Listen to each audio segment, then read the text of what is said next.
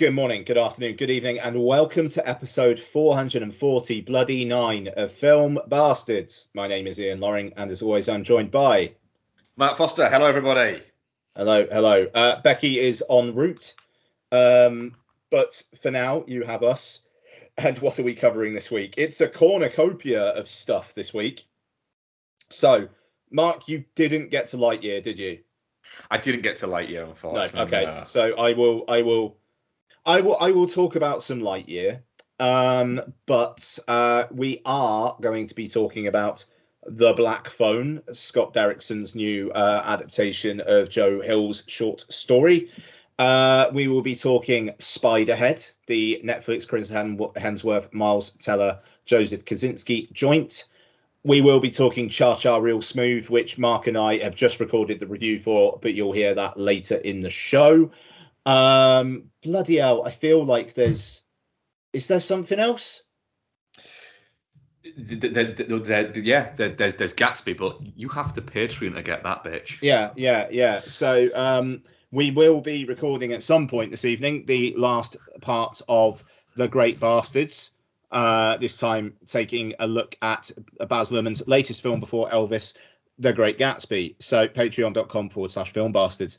Also on the Patreon, it's been a fucking plethora of content on there. You have got the first episode of Let's Get Physical, looking at the latest US and UK 4K news announcements and whatnot, and also the Bastards box office report, where I took a look at this last weekend's US and UK box office. So with them and the Luhrmann show, it's like over an hour of extra content this week for patrons, and it's $2 a month. Patreon.com/filmbastards. Also, we are currently running polls for the lineup for our next Patreon marathon, which will be starting next week. The F list, which is a voted selection of films that scored F with CinemaScore, the kind of cinema polling outfit in the US. There have been 21 films that were voted as F ever, and so far the lineup is Richard Kelly's The Box, Disaster Movie, which Becky actually said to us in a chat she really hoped didn't win.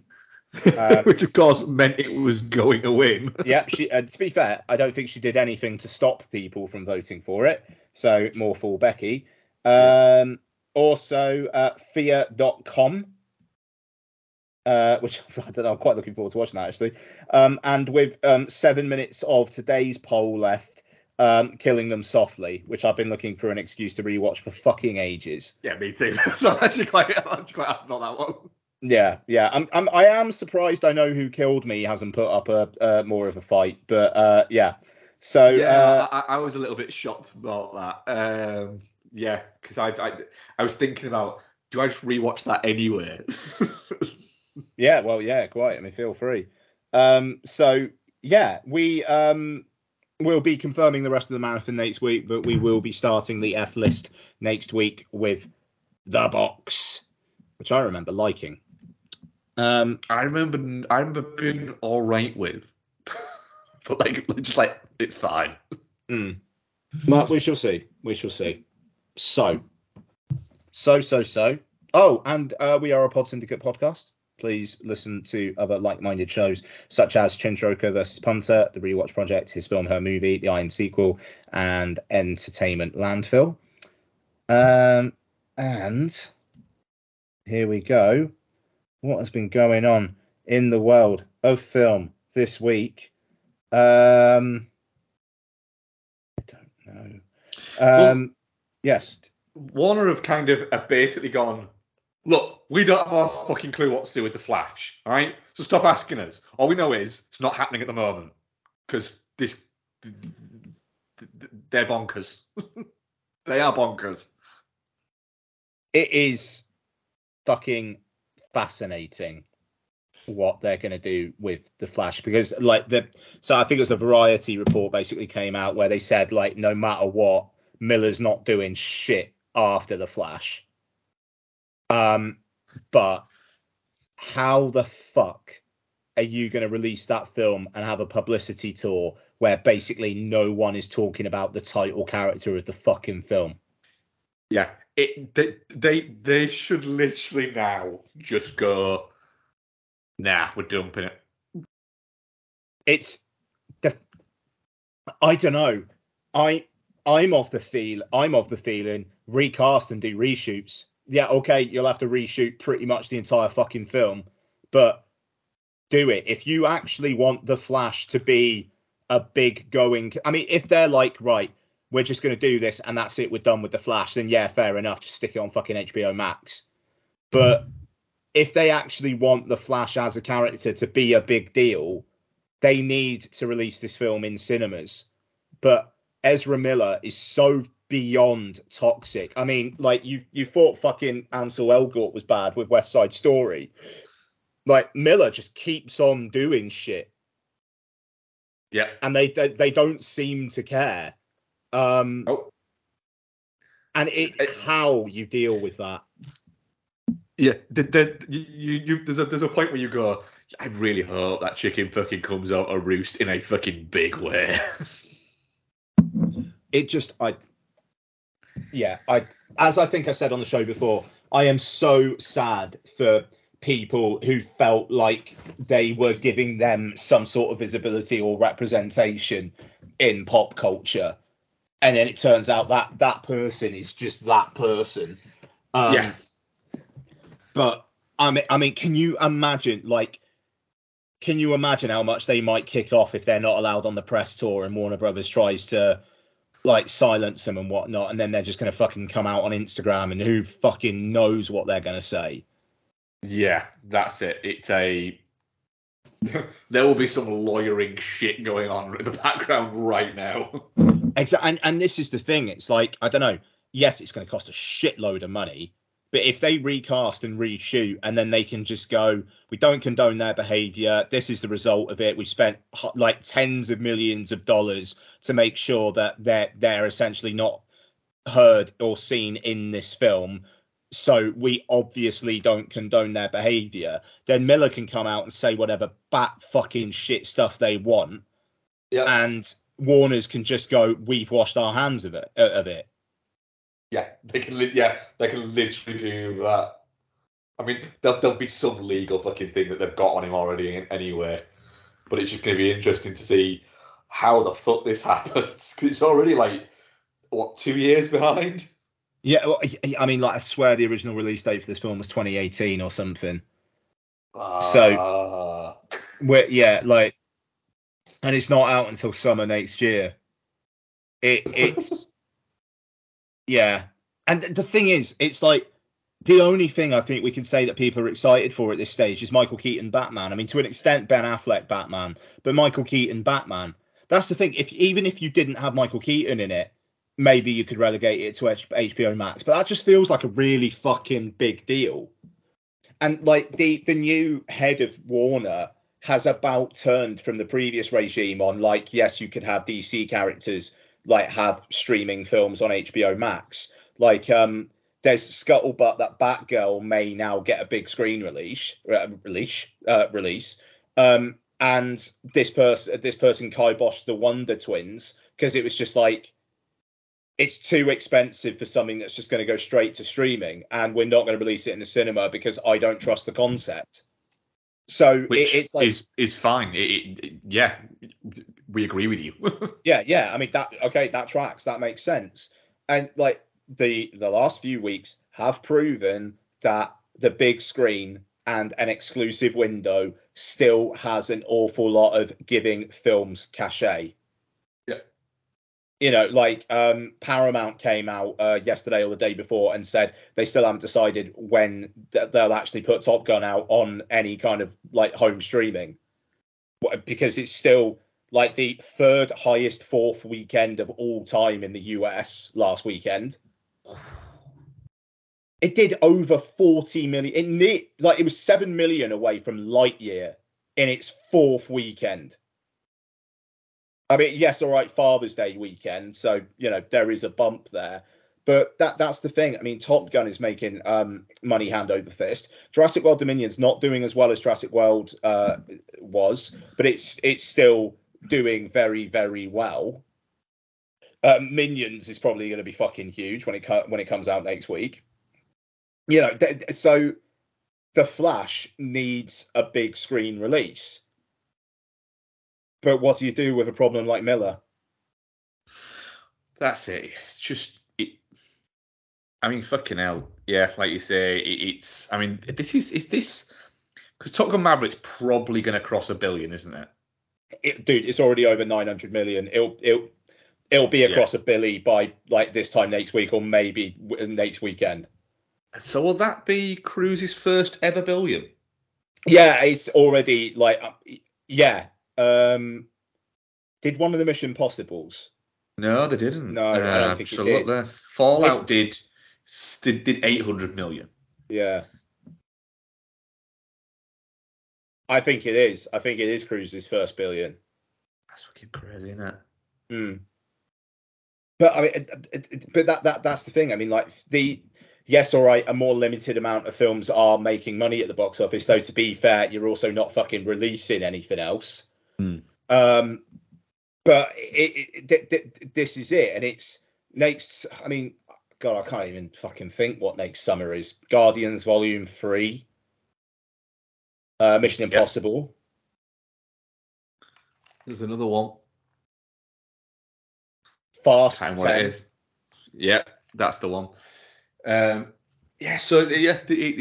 films are still a big deal. And Ezra Miller has just completely fucked it for them. Yeah. Somewhere there's someone going, right, can we just use like one of those face mash fucking apps? Just run the whole thing through it and just flip him round and put, I don't know. Can we put Jed from accounting in there? You've seen him. He's a really cute looking guy. I think we're all right with Jed.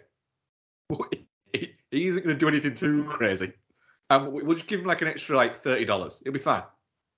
You can have free cookies. You can have free muffins, and you can get 2 coffees a day. Yep, and he'll love it. Yeah, baffling. Well, God, between that and you got Aquaman, where it's like, okay, how much of a role is Amber Heard actually going to have? Yeah, like, because the thing is, me and Bex were talking about this in the car the other day. And they said they can't fire her from it because the optics look bad. They can't continue her a big role in it because the optics look bad. So what they have to do is have her in it, but have her as such a minuscule character that she's basically not in it. It did. I don't want to talk about the trial, but it did make me laugh when Walter Hamada, like I think it was like the Warner Brothers guy at the time, said, "Oh yeah, no, we just cut down her role because she didn't have any chemistry with Jason Momoa. It wasn't anything to do with any of this. It's just because she had shit chemistry, and it just is so fucking brutal. It's like." Look, we're not denying that we reduced the role, but it's not because of the relationship with Johnny Depp. It's because she's a bit shit with Momoa.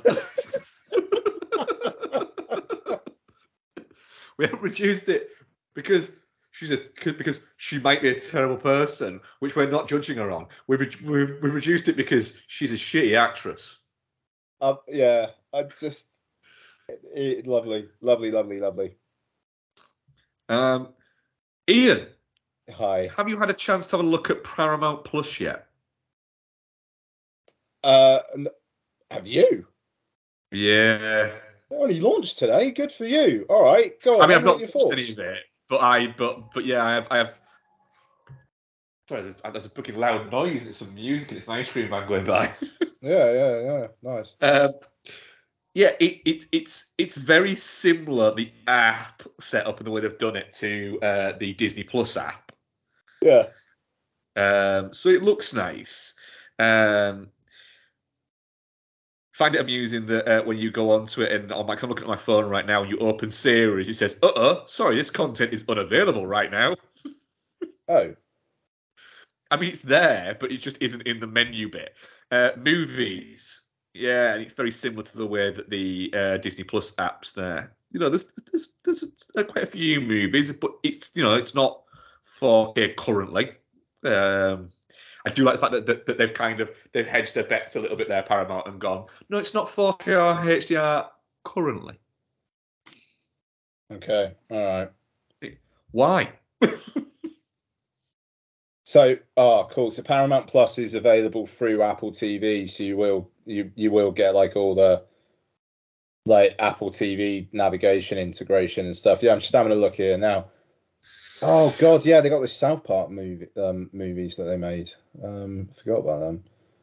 Oh, Paranormal Activity: Next of Kin. I think that's the first official UK release that's had, if memory serves. Oh God, yeah. All the jackasses are on there. Yeah, so it's all right. I know we've got a question later on that we'll cover with, what is that? There's a lot of documentaries on it. I mean, Miles Teller as Al Ruddy in The Offer, like that looks fucking special. That. Yeah, that could be quite fun. I am all over The Offer. But if it's just really trashy, shitty stuff about the making of The Godfather, I think I can fucking respect that. Yeah, I'm down with that. So we'll see. See what that's going to be like.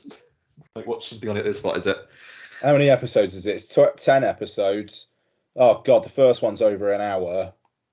Oh God, what's the shortest episode? I got 47 minutes. One of them's only 46, 48, 49. 1 hour. Yeah, it's very standard, like TV show episodes, isn't it? Yeah. Okay. I'm all right with that. It's not like we're Netflix, so we can make 2.5 hour TV episodes for $60 million. Oh, fuck it. Yeah, quite. I do want to watch that. I've heard the Halo series is shit. He takes his helmet off in the first one and he fucks someone, which is very, very not Halo. Yeah, but then again, I think was it Paul on Chin Striker versus Punter was talking about it and saying that he actually was quite enjoying it. I mean, I won't watch it because I've never played Halo and I won't watch TV stuff. So yeah, it's got that new Star Trek show as well, hasn't it? Strange New Worlds. This is the thing. Them not fucking having this shit in 4K feels like such an own goal. It feels like. It almost feels like it wasn't quite ready, but then again, it can't not be ready. It just feels like they haven't. I don't know. I can't work out the reason for why. In the same way as I can't work out the reason for why the Bond films are in 4K on Prime yet. It's the fact that they fucking haven't they removed some of the Bond films as well. It's like you own the bloody content. Yeah, that is basically like somebody accidentally deleted the files and they've gone, shit. Kev, did you bring the Bond files in again? He's like, nah, I forgot again. Shit, can you text me? Text me in the morning before I set off. Oh. So how much is Paramount Plus then? $6.99. 7-day free trial. 7 days. It's because they don't want you to have too much time to actually fucking get through an entire series. Yeah. Because this is I want to watch The Offer, and I'm kind of I think I'm interested in that Joseph Gordon-Levitt show about the Uber guy because I quite enjoyed We Crashed. So I'm up for that. But yeah, The Offer's really where it's at for me. Yeah, I think I might do that and then check out. Yeah. It's just, could you get 10 of those done in a week? That's the question. No. No. Because I'll get 2 episodes in and go, yeah, I want to watch a movie now. Yeah, I got an audio book and it's making a Godfather book, Leave the Gun, Take the Cannoli, which I've not listened to yet.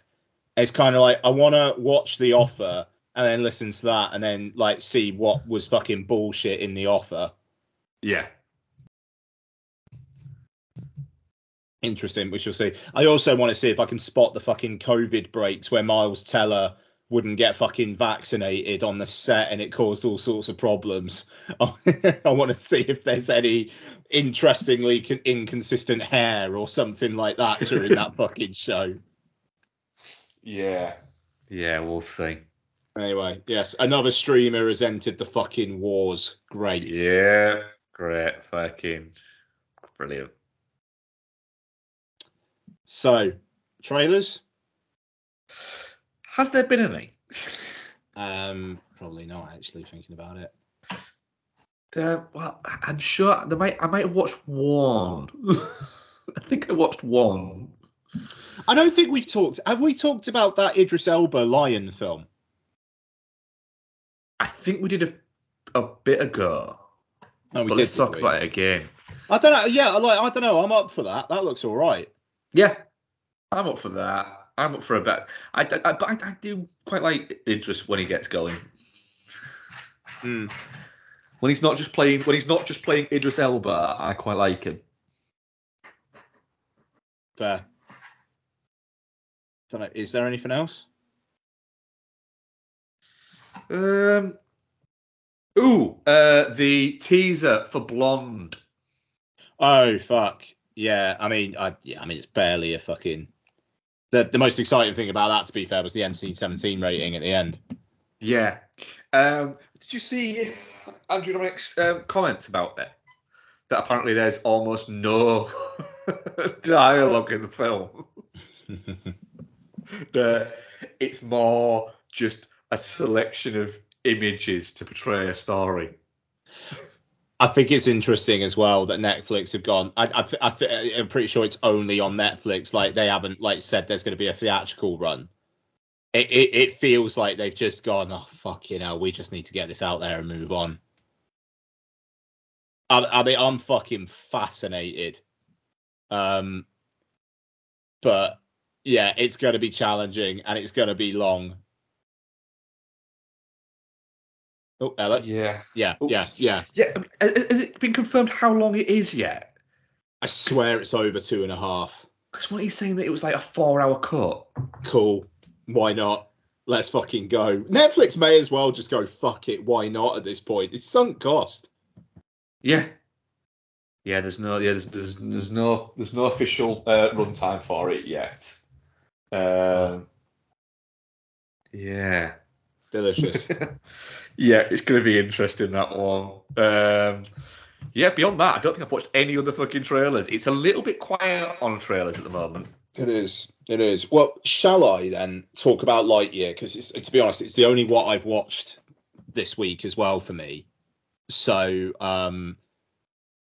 shall I get my thoughts on Lightyear out of the way? Yeah, go for it. Okay, so Lightyear obviously stars the voice of Chris Evans, Keke Palmer, Taika Waititi, and a bunch of others.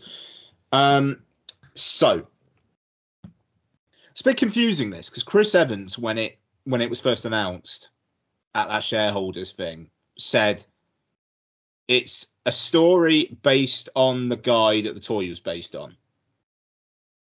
But at the start of the film, actually comes up with title cards.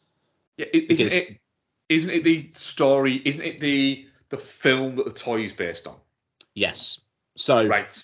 In 1995, Andy got a toy from his favourite movie. This is that movie. It's basically what the title cards say.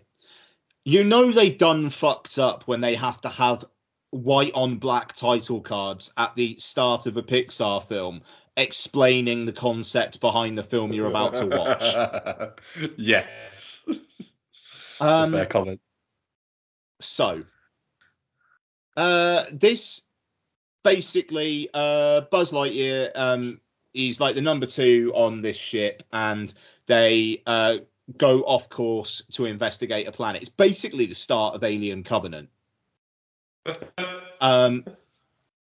And then they get marooned there, thanks to Buzz being a bit cocky and thinking he'd be able to get them out of trouble, and then he doesn't, and then they're marooned there. He's then testing some sort of new fuel, which has interstellar-like properties of every time he goes on a test flight, what's like 20 minutes for him is 4 years for everyone else. So starts off with Alien Covenant, and then it turns into Interstellar. Yep. And then in the third act, it's basically the big screen adaptation of Lost in Space. All those things I'm up for, but it does sound like it's quite confusing. Yeah, it's the thing is, right, it's both a mishmash, and also when it's not that, it's really fucking generic. And I you know, it was fine.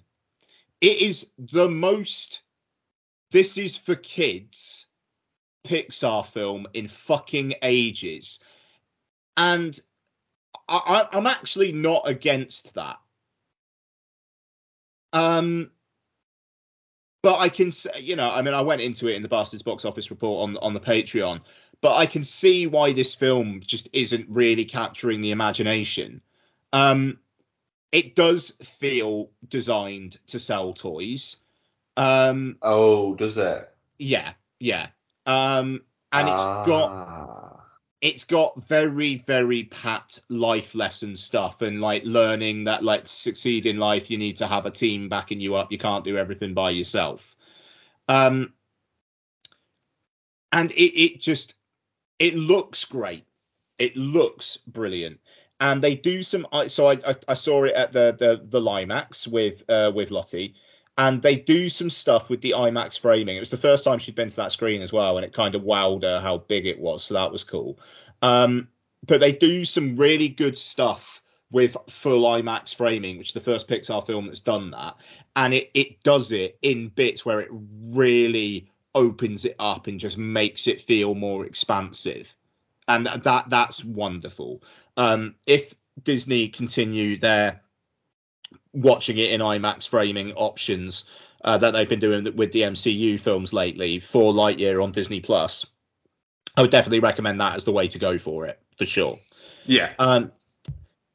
The little cat, Socks, the robot cat, is fucking great. He's a brilliant sidekick, like absolutely. The rest of them I could give or take.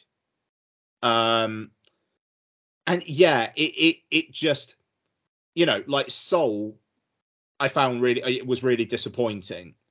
But I have more respect for that film after Lightyear, because it's like, I actually think I'd rather Pixar going for something and it not working rather than playing it safe like Lightyear does and me just going, yeah. Obviously, I've not seen it yet, and I've actually enjoyed. You know, I enjoyed Turning Red, and I enjoyed. What's the other one? Luca. Luca, yes. So I had Luca in my head, but it sounded wrong. I enjoyed Luca as well. But have Pixar run out of steam? I don't massively. I don't. The thing is, I really, really like Turning Red, and I really, really like Luca. So I can't say they're running out of steam. But I think it's coming to a point now where, unfortunately, because Lightyear didn't do very well, Pixar are being relegated internally within Disney. Their films do not feel like events anymore. They're being marketed as content, even if when you watch them, a lot of the time they're not. They're more than content. But it's this weird. You're told so much. Oh, this stuff will be on Disney Plus in 6 weeks' time, that it just feels less special. But then you watch Lightyear in the cinema, and it doesn't feel particularly special. But I do wonder, would Luca Turning Red and Soul have felt special on the big screen. I'm not entirely sure. That's it. It's an odd one. Lightyear cost $200 million to Fuck make. off. What? Lightyear's budget is $200 million. So it's going to lose money. That's going to lose money hand over fist. Yeah. 200. I mean, yeah, like I said, I mean, it looks good, but Jesus Christ, like what that's got to be though, like because the IMAX stuff, apparently they developed some sort of new animation system for that, and it's like, okay, does the cost of that project get fed into the budget for Lightyear? Probably as like a write-off now. Yeah, exactly, yeah, and 200 million, fuck me. So to kind of mildly self-indulgently segue a little bit. Yeah. Are we going to talk about the laptop? I can do that in a second if you want. Yeah. Oh, okay. No, I was going to remind you, but yeah, sorry. No, I'm intrigued now. So the last sort of Pixar movie that made money will have been Toy Story 4, which was the last pre-pandemic one. Yeah. But that means that Soul, Luca, Turning Red, and Lightyear have probably cost, what, 100, 200, 400, probably cost $500 million combined together. Yeah. At the lowest end of the spectrum there, which means they should have generated somewhere in the reams of, you can't really say $1 billion because you can't double it because of the way that they were released and bits like that. But, between them, these films, and granted, 3 of them kind of landed on streaming services, they've like made less than like $300 million combined. It's wild. I mean, it goes down to the whole, like we've talked about this before, but just the whole economics of how the fuck streamers actually afford to do this stuff. And like I know Disney have got all the money in the world, but like you say, these are films that probably cost like $500 million combined. And with with the Disney Plus ones, at least they can say, well, we chose to put them on Disney Plus to drive subscriber numbers. But I don't know. It feels like they're going to put more of this stuff on Disney Plus, but also Disney Plus is going to continue going up in price because they're going to say, well, we're giving you a new Pixar film on Disney Plus every 6 months. That's it. The thing is, if you start doing that, you kind of got to do that, but you've got to kind of maintain a level of quality. Well, yeah, quite. I mean, that's that, but that's it, isn't it? I don't know. It's going to be interesting because, like, obviously we've had the Pixar films for the best animated feature race next year now. Lightyear's not getting anywhere fucking near it, and I think Turning Red will get a nomination, but I certainly don't think it's a lock. And it's like what could actually come out of the woodwork now? Like, I'm wondering if I don't think Cartoon Saloon's next one is going to be ready in time, unfortunately.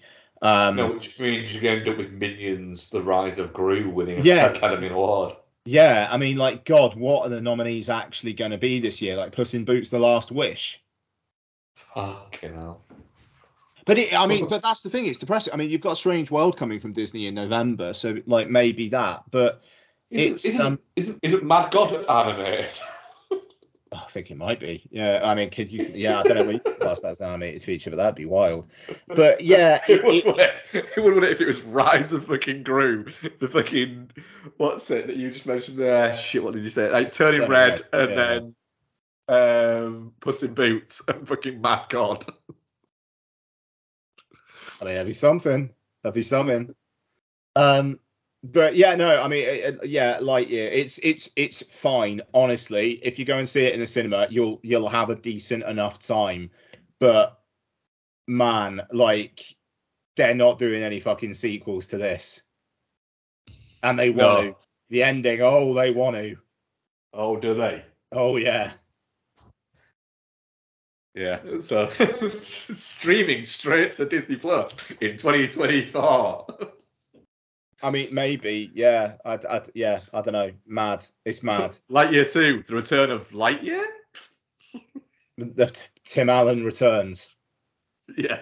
There's actually, and I saw somebody on Twitter actually say that there is a character it would have been perfect for Tim Allen to voice in this film, and it's so fucking weird that it's not Tim Allen. That's all I'll say. But it's so fucking weird that they didn't get Tim Allen in for that. And it's like, I get that he's like a right wing guy, but he doesn't feel like a right wing guy who's been specifically cancelled. Like, he's doing a Santa Claus TV series for Disney Plus. That's it. He's a Republican who has conservative views. I don't think he's a right wing nut job. He's not Jim Caviezel, sorry. Yeah. There are shades of grey, folks. Yeah, there are. He's nowhere near quite Jon Voight level yet. He's more around the Schwarzeneggers, who people forget is a Republican. He's a Republican. He also likes his green stuff. Yeah, and thinks Trump is a prick. Yeah. So yeah, Lightyear. Any sign of Bex? She is home. She's just getting herself sorted. So, do you want me to do laptop chat? I think let's. So before we started recording, Mark was like, "I got a really good story about my laptop, but I think we need to save it for the show." So I'm fucking intrigued. What's happening with your laptop? So right, I use Google for like my search engine, and Becky uses Google search engine. It links the same account, and the laptop's Google links the same account. So, for instance, if I search vans now on my phone, it will bring up in the top little bar there, vans. And so I click on that, and then I can log in using all the passwords and anything like that. So it kind of it stores your favorite things, right? So I was looking at I was about to type in for Experian, because I was going to check. I check in on Experian every so often. I was going to check in on that, so I typed E into what is it? Because Experian begins with E. Do you know what the top search was? Please go on. Right, Escort Centre. Sweet. Right, so I thought, well, hang on a minute. If I'm doing anything shady, I do it in private, like a real man. Yeah. So that isn't me. So message back and was like with an arrow pointing up to saying, "The fuck's this?" Yeah. I was like, well, I don't know. I wasn't looking for escorts. It's like, well, it wasn't me. If I was looking for anything shady, I'd use private, like a real man. Is Cooper getting a bit fruity? Right. So we're having a conversation about this, and then we both went, hang on a minute. There's only one explanation for this.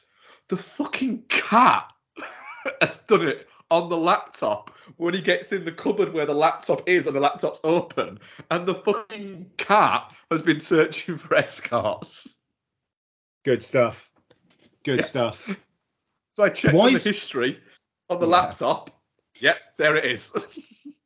The fucker had a chat once.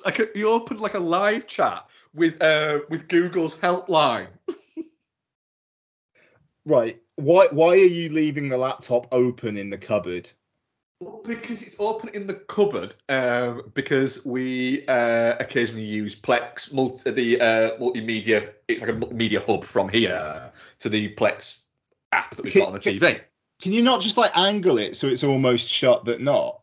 Yeah, we can. But I always forget. Right. Okay. We've got to the crux of things, folks. Jump on it.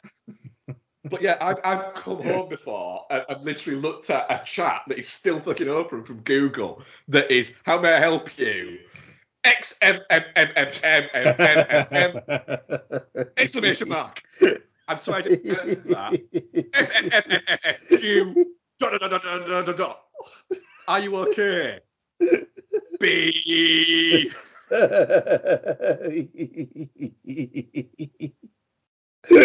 It's just, So, like, fucking, we look at it like, seriously, I- our cat tried to order an escort. What if he'd been successful? I mean, quite. I do feel bad about the fact that I actually kind of guessed it and kind of ruined the moment. I just didn't think that was going to be the answer.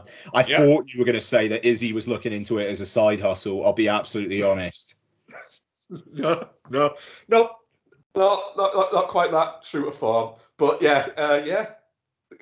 So played at Sundance in 2025. My cat ordered a whore. My cat ordered a whore. I mean, that's a fantastic. That's one of the best sentences ever said.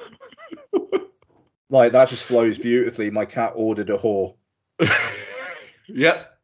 It was like, oh God, I tell you what, I was on a work chat the other day, and I just said something about like, I feel like I've been kicked in the bum or something. I just went bum bum. I quite like saying that. Bum bum. It And flows like, off the tongue a little bit, doesn't it? one of my team actually had to stop. Had to stop me and just go, Ian, you need to stop saying bum. Let's move on.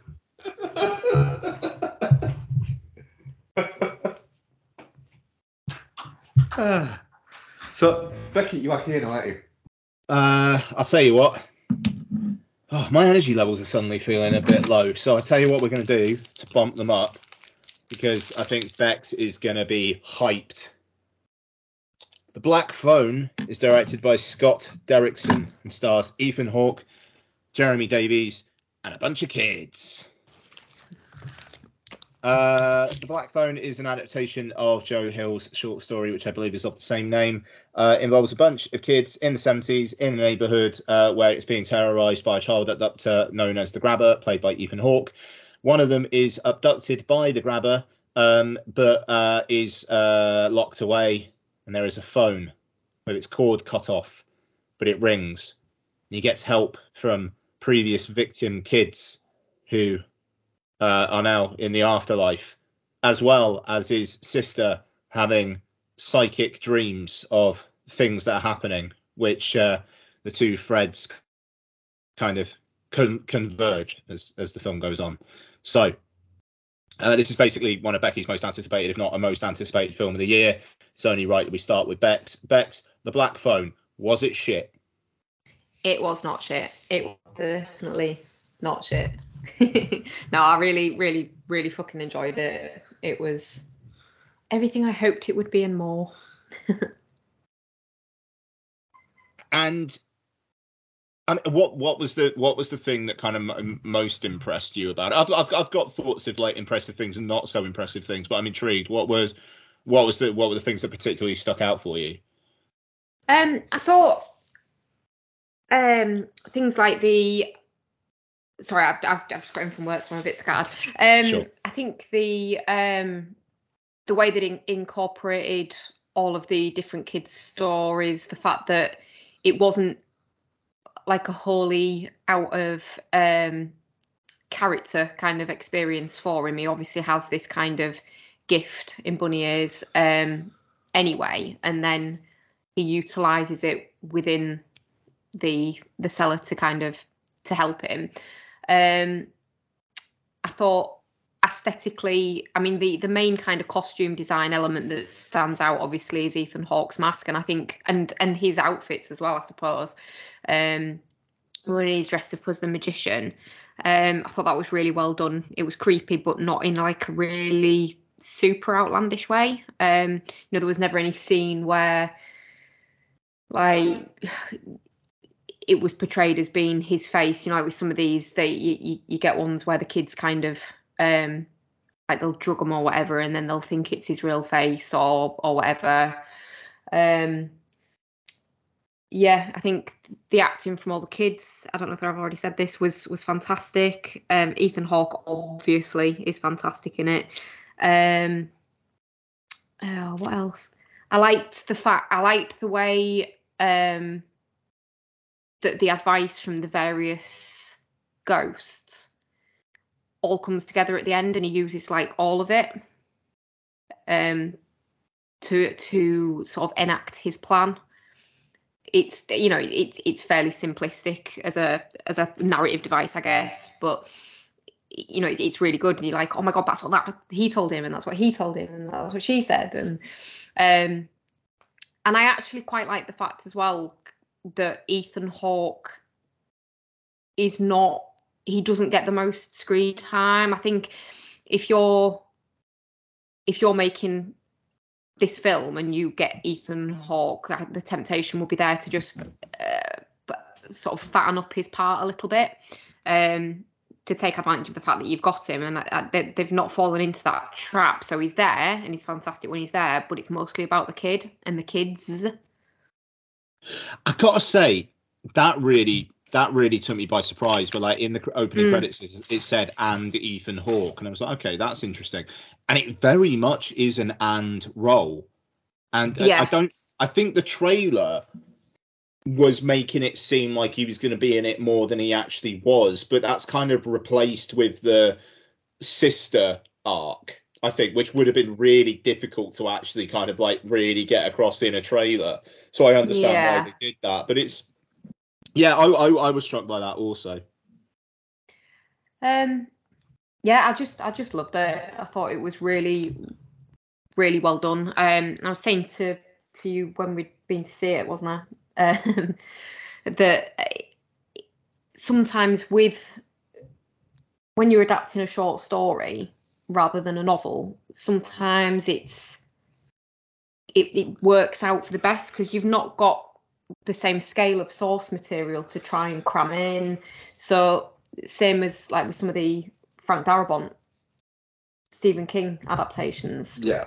You know, notably The Shawshank Redemption is a short story, but it's a hell of a long film because even in a small amount of pages, you've got a lot of story there, and it gives the filmmakers the scope to be able to flesh it out as they see fit, rather than having to stick to a very set plot. Yeah. Yeah, I just thought it was brilliant. I just thought it was fantastic. I thought the tone of it, the mood and everything was brilliant. I think the only kind of bit that felt like it didn't fit, I suppose, was the brother. That was a bit of an odd one. He didn't fit the tone of the movie. No, he did not. But it's a very minor gripe for me. The thing is, there are kind of like moments where it does go a bit comedy, like with the sister, like her swearing, and like Jesus, what the fuck, you know? I mean, like, and that which was great, but that brother does push it a little bit too far, and it was weird because it was like when you've got all spoilers all the time. When you've got like him snorting that coke and then the camera goes down through the floorboards and it's revealed, oh shit, it's the same house. It's like it almost is like, shit, hang on, what's happening? What? It feels like it's a bigger reveal than the film is actually making it out to be. Yeah, you watch, you almost, I don't know, it might just be me on this one, but I almost went, hang on a minute.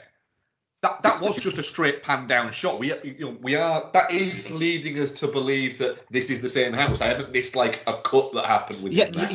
No, exactly, because it's like, you know, it's like the cops go and he's like, oh shit, the coke on, and then he just starts snorting the coke, and it's kind of like a light-hearted moment, and then 5 seconds later it's like, oh shit, we're still in the same house, okay then. But the film just doesn't make a point of it. Like it just reminds me of that bit in Malignant where they're like up in the attic and like they manage to break free and then they just crash through the floor and then it's revealed, oh shit, it's the same house. And like how that it's like a bloody hell kind of moment, and they play that so well. With this, it just felt very like weirdly matter of fact. Yeah, like almost like the audience was supposed to know it already. Yes. Yeah. And we very much don't. No, I didn't think so. It's like, okay, in this area, but this bloody house, what? Anyway, Mark, what did you think of it? I mean, it's very much your wheelhouse, isn't it, Bex? So I think, I think I would have been surprised if either me or Ian did like it as much, if not more than you. I enjoyed the most to get a nice atmosphere. The sister character completely threw me because I don't think she's in the trailers, but you very much just think she's going to be a sister. That she's not going to have like a main role. And I did think from the trailer that this was more of he'd get abducted within the first 5 minutes of the movie, and then the movie would be him, Ethan Hawke, and him as like a bit of a twofer. So I was quite surprised. Oh, well, actually, we're spending quite a lot of time before he gets abducted. That's there, and I get the reason in why, is because it's introducing us to, a couple of the characters that are also going to get abducted. But with that, I do think that there's it goes weird with the how much time has elapsed. It seems like those first two kids get abducted like literally like a few days apart from each other. Yeah. And then he's there for like a week or so. But it might not be. It might only be literally a couple of days. Yeah. But and that might be an intentional thing from Derek Sternson, that it makes it feel like he's been there for ages, when he's actually not. It's just a couple of days, because within that situation, the kid, it would feel like weeks. Yeah. So it's maybe not. That's not necessarily criticism. It's just more. I was a little bit right. I'm not really sure how long from the start of this movie to the end where he runs out, how long that's passed. The kids are both great. The brother character is just. I think you could genuinely cut out everything to do with that character, and the movie would almost be the same. Yeah. He adds nothing, but he does take away a little bit. Yeah. I don't think Jeremy Davis has ever not played kind of simperingly creepy. I think me and Ian discussed it's weird that Jeremy Davis almost gets like a redemption at the end of it. The dad. Yeah. Yeah. But it's like you're kind of all right with it. The thing is, I think he's meant to be the way that he is because of like what has happened with their mother. And he's sort of spiraled into alcoholism and beating the shit out of his kids. But that's the thing. He isn't just randomly beating the shit out of them. It's a discipline thing for him. He's not getting drunk and fucking abusing his kids. He is, but he's not just getting drunk and then deciding to beat one of them up because he's pissed. It'll be interesting. I don't know. It'd be interesting to see how younger audiences react to that. Like, because like kids, like people 20 years younger than us, can very legally watch this film. And just like the whole beating your kids thing, like, it was more like smacking when we were younger. Yes. But that stuff did happen, and it wasn't necessarily the kids, the parents actually wanting to be cruel. And like you said, it's not here, and it did sit weirdly with me, but it's also very matter of fact. And in the situation at that time, that shit probably did happen, and it's horrific, and it's painted as horrific. It's certainly not painted as helping anything. But it would be interesting to see what younger audiences actually make of that. And like I could almost see Derrickson maybe getting some shit for it, but I can see why it's there. And then at the end, when he's like, "I'm so sorry, please forgive me," that it feels like an arc. Yeah, where you do get the idea that after this, he is going to be a better dad. Like the sharp shock of what's happened has just snapped him out of his malaise. But I mean, like, also there's kind of like a hint of that change when he kind of starts accepting the girl, and she's like, "Please, can we go out looking?" And then he does actually go, "Yeah, all right then." And then they drive and they go out, and it's a small moment, but it is just like him actually starting to accept, okay, this is a thing that I've got to deal with. I can't just beat it out of her. It's interesting. It's interesting.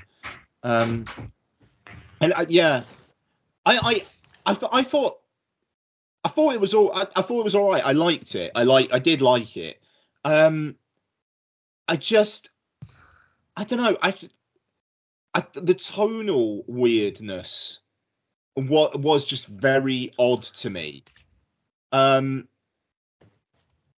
I mean, I thought it only just got away with, why are we spending so much time on the sister's dreams? Whereby, by the end, it was okay. She didn't necessarily save her brother, but she did like get all the bodies identified, and that feels very Stephen Kingy, which makes sense given it's Joe Hill. It. You said that, didn't you, when we came out? It's very Stephen. It's very Kingy, yeah. Yeah. I'm glad. I think I'm glad the film wasn't any longer than it was.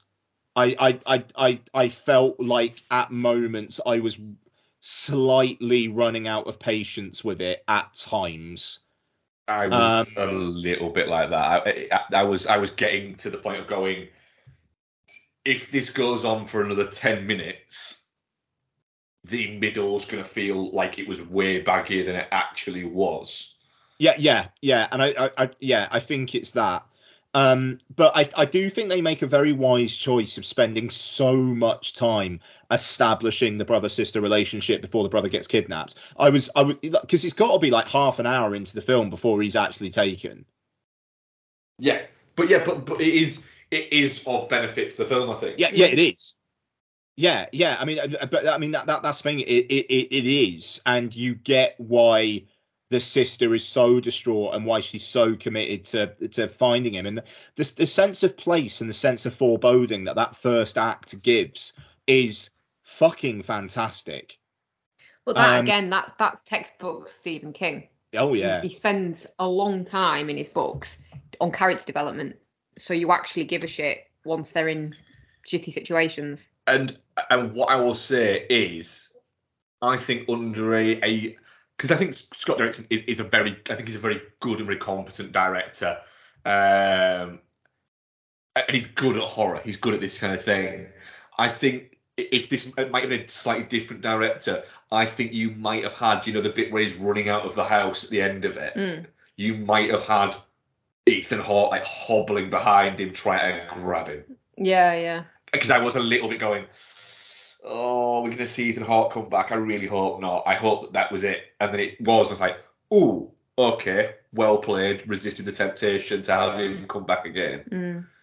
And I mean, like, even down to, sorry, I'm just remembering the different bits, the different advice that he gets from the kids. I was like, what? I was thinking before when I was saying it, what was the freezer for? Like, what did he get out of getting into the back of the freezer? It was the steak to get the dog out of the way, wasn't it?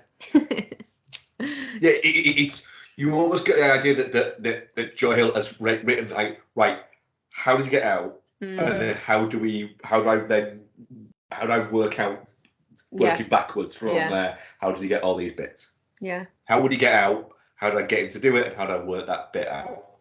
I think as well with a different filmmaker, and again going back to what you were saying about how it could have felt quite baggy in the middle. I think there's a world where someone else makes this film and you spend an awful lot more time with the murdered kids. Yeah. I was going more into that, yeah. Because that was snappy. They have the conversation, you get the backstory through her dream, and that's it. The pinball kid, they spent way too much time with him. No, because that's the first one where she manages to place herself in the dream and follow that. That's how she finds out how the house looks. So yeah, I didn't like that. No. That actually silly. That actually brings up like probably my main problem with the film. I thought a couple of the child performances were pretty bad. The lad who like beats everyone up and protects him. That scene in the school bathroom, it felt like he was literally he just read those lines for the first time and then said them. That felt very Stephen King TV series. It did feel very Stephen King. Stephen King kids always talk really like adult, don't they? like they've never actually met a child. No, but I mean, like, fair enough, and if you're used to it, fair enough. But that doesn't excuse it being weird to me. It was weird, yeah. And that lad, the pinball lad, and just like how fucking sweary he was, and what it just felt like, oh mate, just all right, we get it. Yeah, there were just a couple of performances there that, but I thought the lad was great. I thought the girl was fucking brilliant. Like really, really good, and just like this. So Scott Derrickson and C. Robert Cargill, they co-wrote and Derrickson directed Doctor Strange. They were gonna do Multiverse of Madness, and then were like, do you know what? Marvel aren't really letting us do what we want to do, and full points to them for just going, actually, do you know what? We're gonna do the Black Phone, and you know, will it make them as much money? No, you know, but it feels like they followed their creative impulses and they've made something which, for my audience, like I don't know about your audience, but they seem to dig it. One girl was really freaking the fuck out during like a lot of it, and it felt cool to watch that kind of film with an audience again. I mean, how was yours? Busy, wasn't it? It was actually, yeah. Yeah, it was busy. I think horror, with the exception maybe of Men, often gets like can get a good reaction if it's done like vaguely well. Yeah. And so it's crowd pleaser, isn't it? Horror again, with the exception of Men. Yeah, or Malignant. There's a lot of people coming out of Malignant were like, the fuck was that? Whereas A genius is what it that was. Fucking Sorry. Brilliant. Yeah.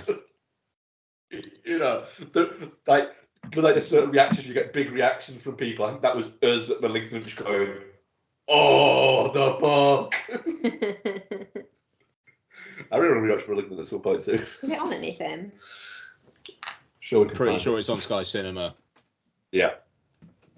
Yeah, so it was, the audience reaction was good. I think everyone was, you know, I always like to listen.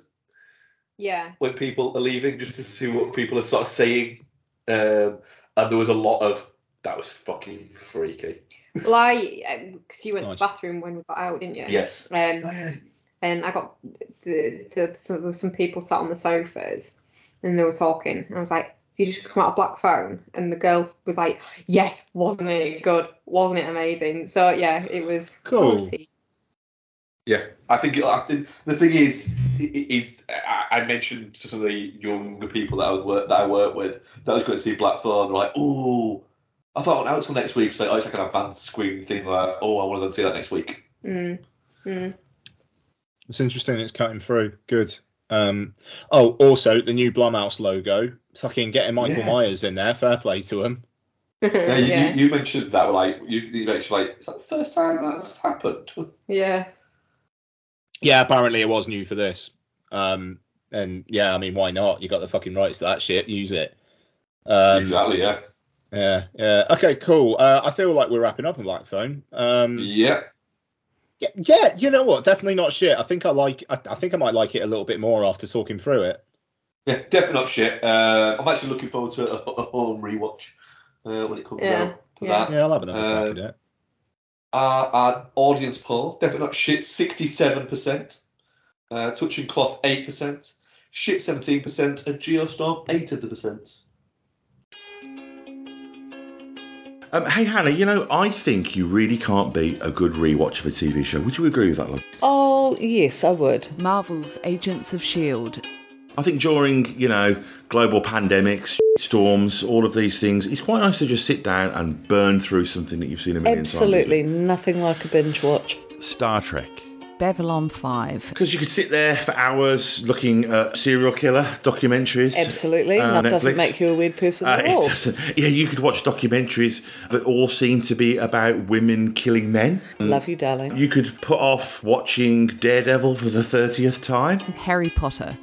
But really, you can't beat immersing yourself in the warm jumper of a rewatch of a show or a franchise. A beloved franchise. Lord of the Rings. Twin Peaks. From VHS compilations recorded off television, with the ad breaks, cut out of course, to DVD box sets of Sex and the City and, I don't know, Smallville.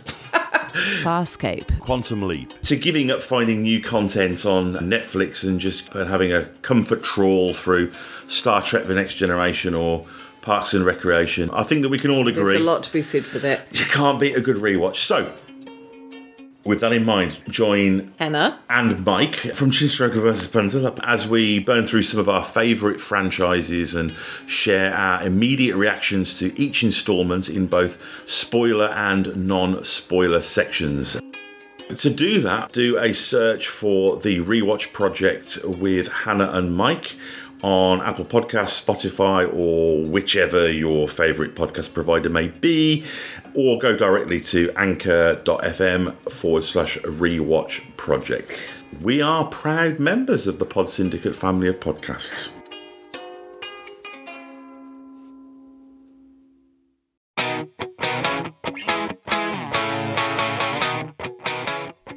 Have you ever wondered what so-called family films will scar your kids forever?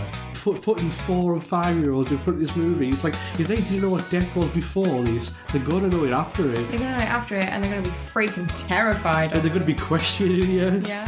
Or do you have the slight suspicion that your loved one has a cold, dead heart? Yeah, The Dark Knight has got like all the orphans and like, oh no, we're going to die. They did not build up those orphans at all. In my head, it's like, kill them. Then look no further. The His Film Her Movie podcast is the show for you. It's the movie podcast that celebrates the contrasting cinematic tastes of its hosts. So join Jordan and Lauren every week on their unique journey through the land of the silver screen. So if you're looking for a few laughs, some fun film related chat, then get involved. You can find us on Apple Podcasts, Spotify, Stitcher, or wherever you get your podcasts.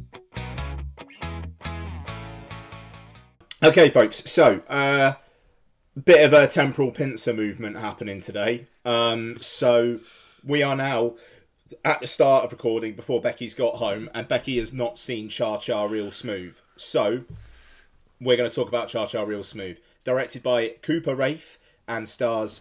written and directed by Cooper Raiff. Does the theme tune, sings the theme tune. Starring Cooper Raiff and Dakota Johnson. So it's a Sundance film that Apple bought, and it's about a guy, Andrew, I think his name is, played by Cooper Raiff, who is he's just left college and he doesn't really know what his life is going to be. He's kind of shagging a girl, but not really, and another girl's gone off to Barcelona and it seems to have dumped him.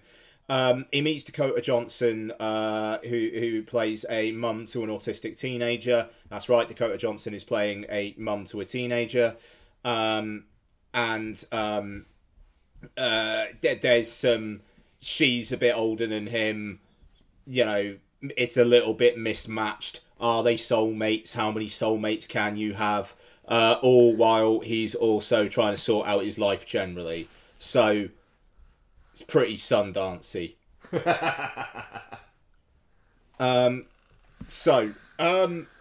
Mark, Cha Cha Real Smooth. You know, it's had some good word.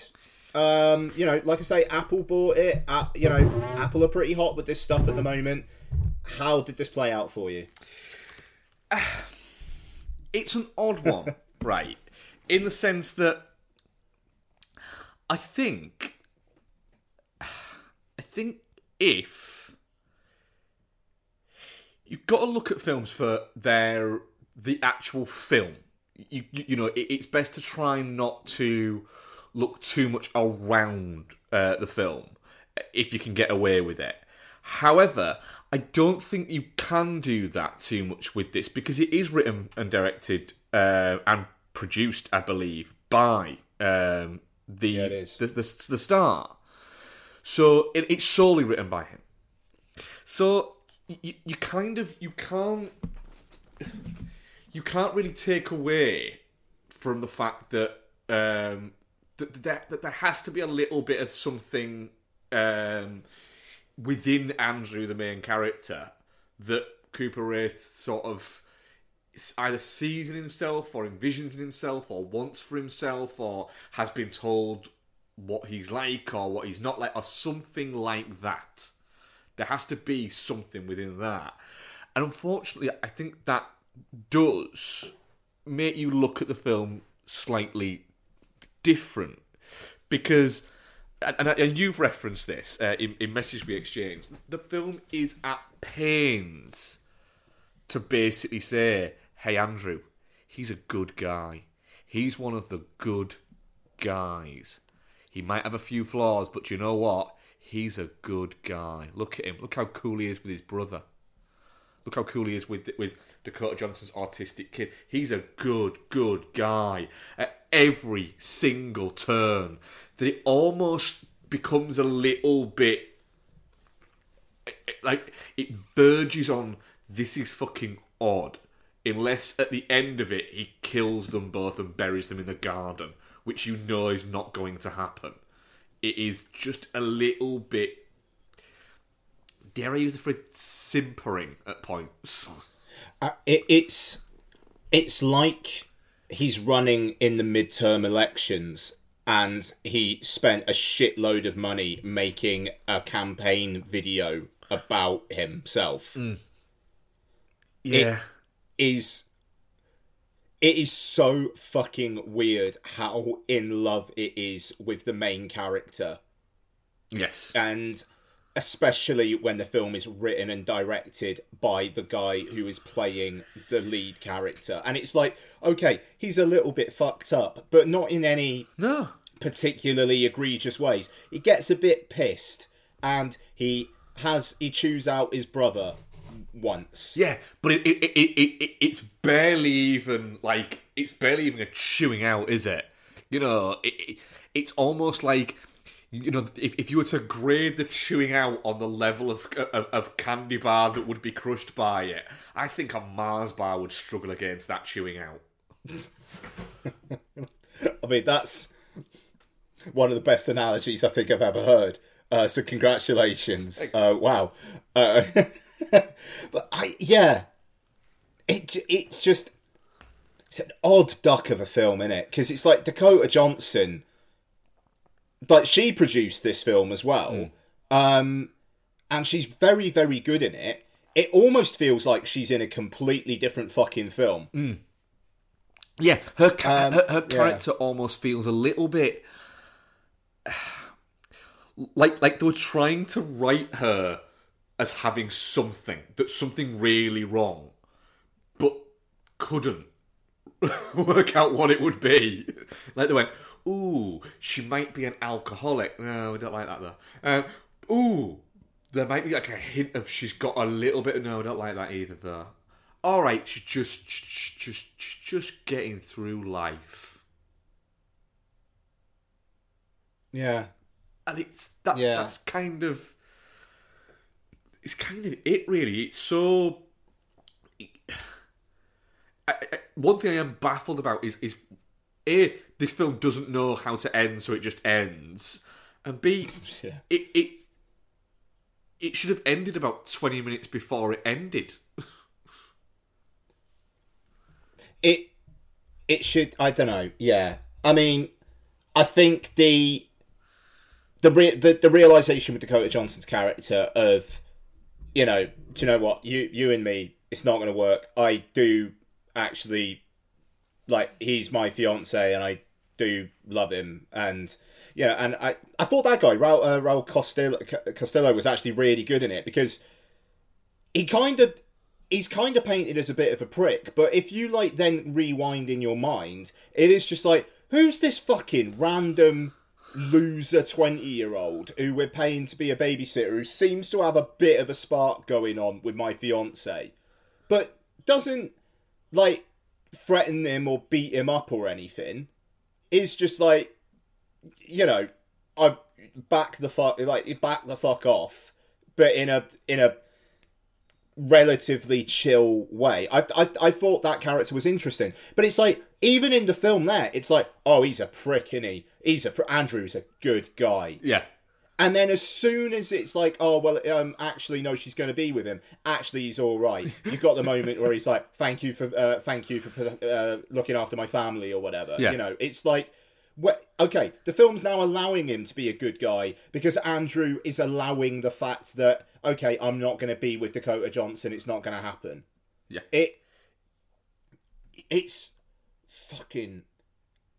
The thing is, Dakota Johnson is cracking in it, and at times you do get swept up in that guy being charming. There were a couple of moments early on, and I also fucking loved that scene where he's having that uncomfortable sex with that girl that he was in high school with. Yeah. And then they're talking after, and it was just like completely transactional. And he's like, do you want to do it again? She's like, God no, but not in a get out. It's just like, this isn't really a thing, bud. I liked that, and that felt real. Like, there was stuff in this that felt like it probably was cribbed from his life, but it also, and I said to you this in WhatsApp, but it also felt like in 2014 or 15, when 50 Shades of Grey came out, Cooper Raiff watched that film and jerked it to Dakota Johnson like no one's business. And in the years hence, he has made it his sole mission to become a filmmaker so he can cast Dakota Johnson as a woman who he kisses, and at one point says, actually, no, I don't want to have sex with you because you don't seem like you're into it, even though she just fucking straddled him. Right, at that moment, I was like, right, this is bullshit. It just felt like literally, he is almost like turning around to the camera and going, see, I told you I was a good guy. I'm a good guy. I'm such a good guy. Yeah. I'm such a good. Even though she just threw herself at me, I can tell that she's not, maybe she's actually not into it. So I'm just gonna back off. I want to, but no, I can't. Fuck off. Yeah. Fuck off. Yeah. It's. Later on in the film, he will literally, I think the film tries to make him a little bit, at points, tries to sort of say, look, we're not saying he's perfect, but in the most minuscule of ways that makes it seem a little bit like the only time where he's outwardly not perfect is where he has a few drinks at some of the party things he's at, and when he soft chews his brother. That's about it. And it's so weird. Even like the little bits where he's a little bit obsessed with the girl he was kind of had a thing with before she went to Barcelona. The majority of that is him on his own, just looking at her Instagram going, who's this guy? Yeah, and I mean, that kind of turns to nothing. The kind of on-off thing he's having with that other girl turns to nothing. He goes to that job interview, completely bombs it, and then he ends up getting the fucking job. Like, what? How did that interview lead to him getting a job? Yeah. Like, I don't know. And it's like, he's such a nice guy, and what job is he going to have? He's going to work at a non-profit helping reach out to lonely people. He's such a good guy, Mark. He's such a good guy. He's so good. It's painful how good a guy he is. And like I say, I think if this was, I think he's actually quite good in it. Is the weird thing. He is. but the problem is that I'd be saying, look, Cooper Raiff is fucking great in it. If he didn't also write and direct the fucking thing. Yeah. There's bits in it, like you said, that feel like a little bit like real interactions. But then there's also bits within it that feel like people don't talk like this. This feels almost like the way that something like this has happened to you in your life, and when you were laid in bed later on at night, you basically wrote what you wish you'd said rather than what you actually did say. Sure. And that literally is almost, I would say, 90% of Cha Cha Real Smooth. I just like that speech he gives to Leslie Mann at the end, and it's just like she's a loving mother, and he's never really done anything in the film to make her think that he doesn't think that, but at the end, he's such a good guy. He has to tell his mum how much she means to him, and how happy he is for the life that she's having.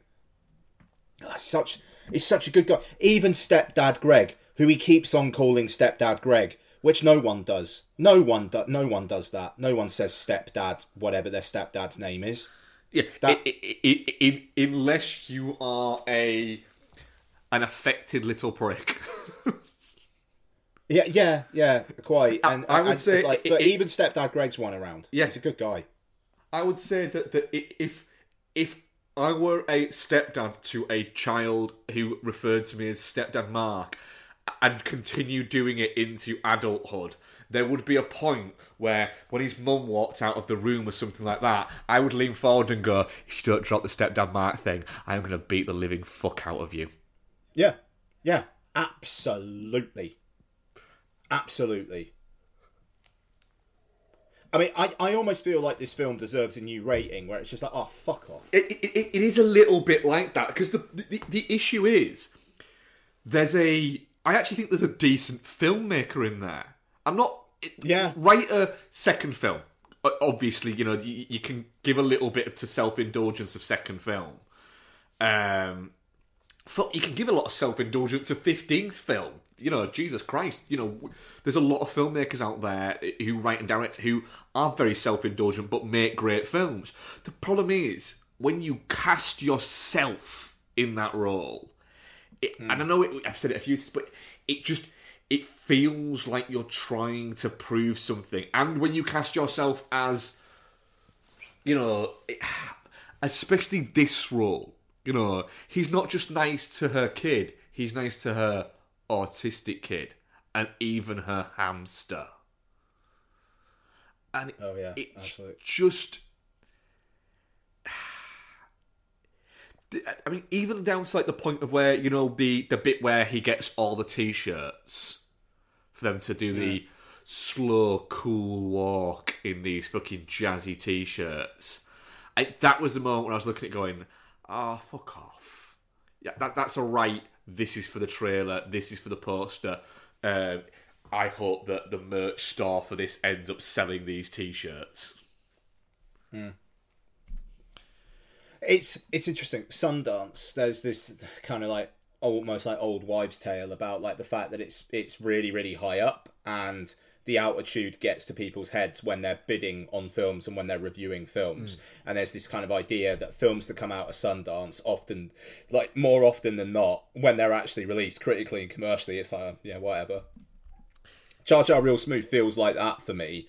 It doesn't, like the reviews that have been coming out for it, like there have been some good ones. There have also been quite a lot of like 3-star, yeah, it's all right. I 3-starred it. I think I might have topped out myself down to 2.5 star, but I 3-starred it just because it existed. It didn't necessarily offend me in any way, but it's just, when there's a lot of times where people will, and this isn't accusing, what is it? Because it wasn't made by Apple TV or anything like that. But when people have a go at blockbusters and things like that, and they say, we shouldn't have as many blockbusters because then low-budget films don't get made, completely missing the point that the majority of low-budget films are actually, independently made and then purchased by studios, which is a by the by.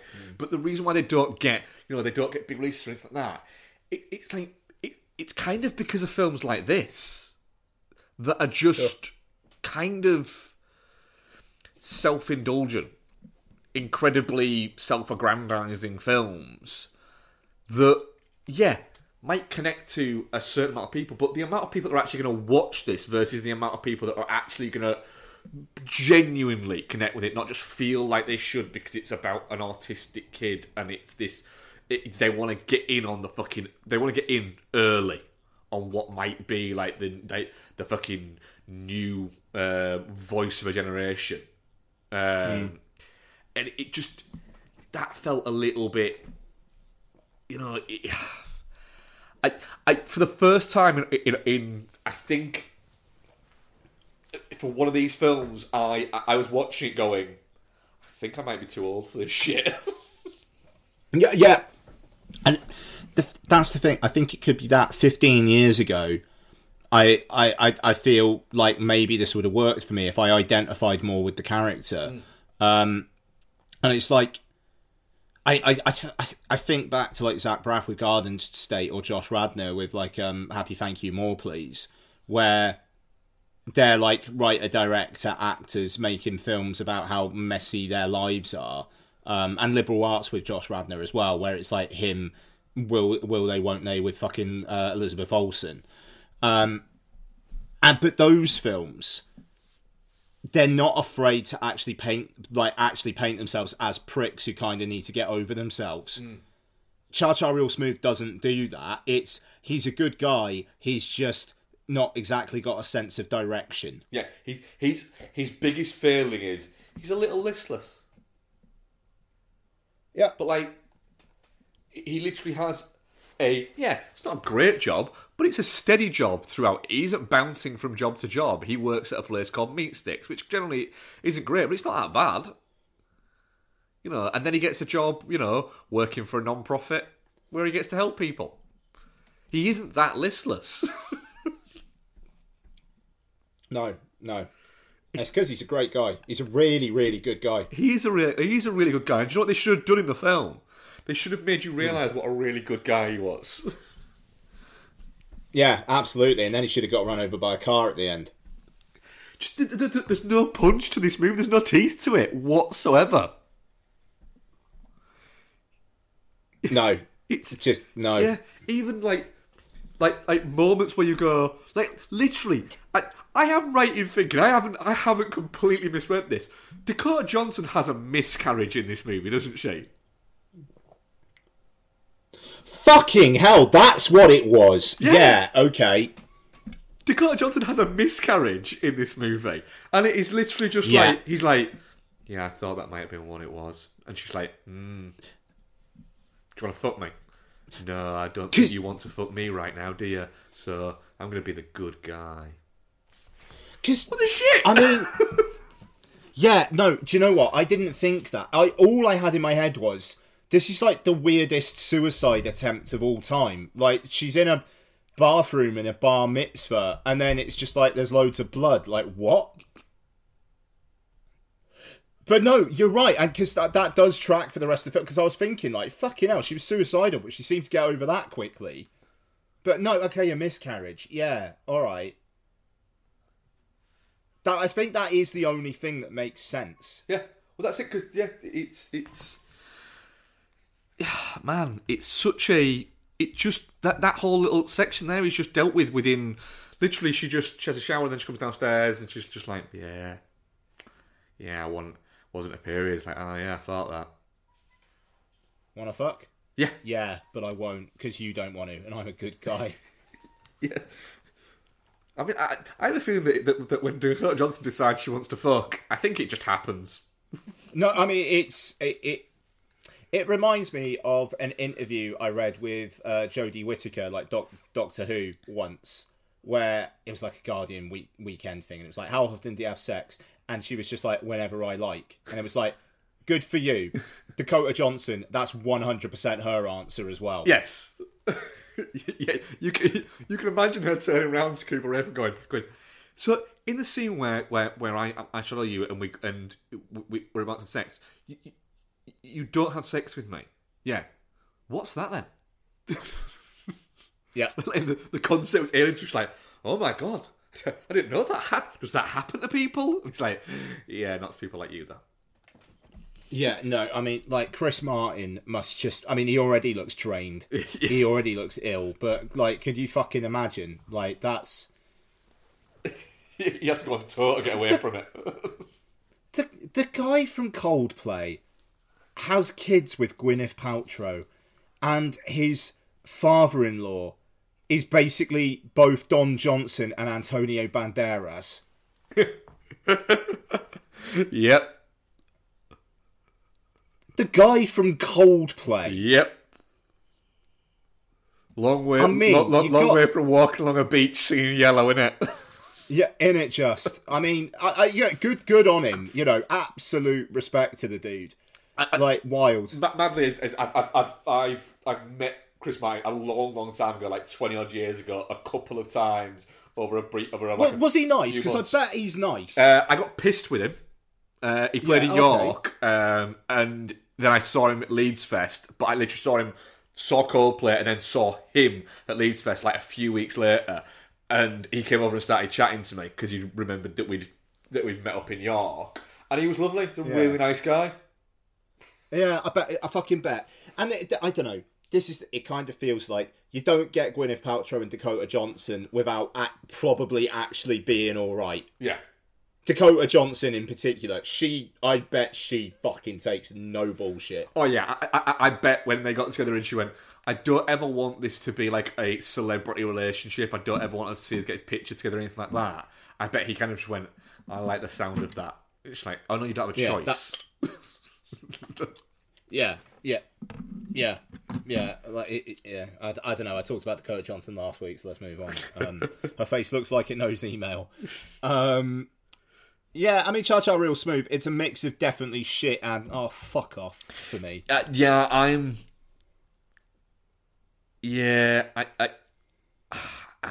really want to say that I'm touching cloth in it, but I'm not. Yeah, it's shit with a mixture of fuck off, mate. But in saying that, weirdly, I'm interested to see what he does next, unless it's starring him. I'd go. Yeah, that's where I'm at as well. If he's in it and he's like one of the supporting characters, fine. But if it's just another film where he plays, I don't know, a fucking magician or something like that, then I'll be a little bit piss off. Magician, yeah. But you could see it, couldn't you? Yeah, just a magician. Yeah, you could. But the weird thing is, he's not very good. But do you know what? The kids love the fact that he's not very good because they see he's pure of heart. Yeah, he's trying. He's trying because he's a good guy. He's a good guy, that magician. Yeah. And it'll come out on fucking Criterion, and it'll just be the Good Guy trilogy. Yeah. Cha Cha Real Smooth. We hope you liked it, listener. Yeah. Our audience poll was Definitely Not Shit 33%, Touching Cloth 44%, and Shit 22%. Yeah, I mean that doesn't sound like something that Apple bought from Sundance. Was like they were expecting that reaction. Yeah, for like $15 million, I believe, as well. Yeah. I mean Cooper Raiff's like washed his face with that. Like he's made some good money. So I don't know, good for him. Fair play to him. I'm going to go out on a limb and say I doubt he needs it, but yeah. Mark, you know when I said that I didn't have any other what we watched? You've got another one. I know you have. I lied. You did. So, Father's Day on Sunday, and I was having a look at the Showcase website, and I was like, oh shit, they're showing Predator today. So I just said to Donna, we're not doing anything this afternoon, are we? No. Do you mind if I go watch Predator? Yeah, fine. It's like fucking sweet. All right, then fine. So took myself off to see Predator. Rant incoming. So Predator is it's Predator. It's great. It was cool seeing it on a big screen. Again, there was this girl who was in the row behind me who I don't think had ever seen Predator, and it worked for her like a fucking horror film. Whenever they were by themselves and like you knew the Predator was around somewhere, she was losing her fucking shit and just going, oh god, oh god, oh god, oh god. And I'd never ever like viewed Predator through that lens before, of it like being a horror movie. But I get it. But it's just also very, very cool. And the characters are so fucking good in Predator. And also, because someone said you were the best. Dylan, you son of a bitch. Literally, multiple people said that in sync with him. It ruled. Yep, that's the sort of one where you're like, I am fucking okay with that. What's the matter, Dylan? They got you pushing too many pencils? It's so good. So anyway, Predator is just a phenomenal film, and watching it in a cinema with the big sound and big was great. But Predator has had a bit of a time in terms of home video releases, where when it came out on Blu-ray in the Ultimate Hunter edition, it used a process called DNR, digital noise reduction, which Noel Mellor fucking loves. Noel Mellor is an idiot. And it basically makes everybody look waxy. It makes everybody look smooth. And it's very, very distracting. There is now a 4K, which has apparently fixed this. Mark, you said yourself that the 4K of Predator looks mighty fine. It does look very nice, yes. Yeah. So this wasn't like a new official re-release. It was just randomly Showcase was showing it, probably because it was Father's Day, and it was like, so I don't know what I was expecting, and I know this is one of the geekiest fucking things I will ever say. So strap in. I knew I was in trouble when the BBFC cert came up at the start, and it was the old BBFC logo, where it was like with like the little BBFCs in the background, like the ones they did before the ones that they do now that are like fucking fruit pastels. Yeah. So I was like, fuck, this is a release that they did in time with the Blu-ray, like in the early 2010s. Fuck, it's that one. And I said in the boy chat, Mark, back me up, I said beforehand, I really fucking hope it's not that one. Yeah. And it was. Yeah. And it just, a bugbear of mine is when films are re-released in the cinema and they say new 4K restoration. Like, I remember Mulholland Drive got a cinema release a few years back, and it was like new 4K restoration. Yeah, cool. Do you know what would be better than watching it in 4K in the cinema? A fucking 35mm print. Yeah. Because it is actually better quality. So already the 4K, I just like, I'll accept it. I have to deal with it. The fact that it was just a DCP from a decade ago and is this Ultimate Hunter edition, which looks like, it looks smooth as baby shit. Ultimate edition. God, yeah, I remember that. Like smooth as baby shit. Like the faces and whatnot, and it's so fucking distracting. And that was really disappointing. But it's Predator. It's one of the most consistently entertaining films ever made. But I mean, yeah. It is though. It is wall to wall, either funny or cool or tense or badass. It's never not one of those things. No, it is relentlessly brilliant, that movie. Relentlessly brilliant is perfect. Honestly, Google some of the screenshots of the Ultimate Hunter edition. In fact, when you guys are talking about what we watched, I think I might have a look and fucking just like send you some links. But anyway, yeah. If they're gonna release Predator in the cinema again, either get a print or just like, I don't know, even showing the 4K Blu-ray might be better. But hey, even though, there was actually, sorry, one last thing. There was some controversy this week where The Thing was re-released in US cinemas. They were doing like special one-off screenings. What did they do? Showed it in the wrong fucking aspect ratio. Ooh. I heard about that, yeah. Oh, I'm showing Bex a picture now.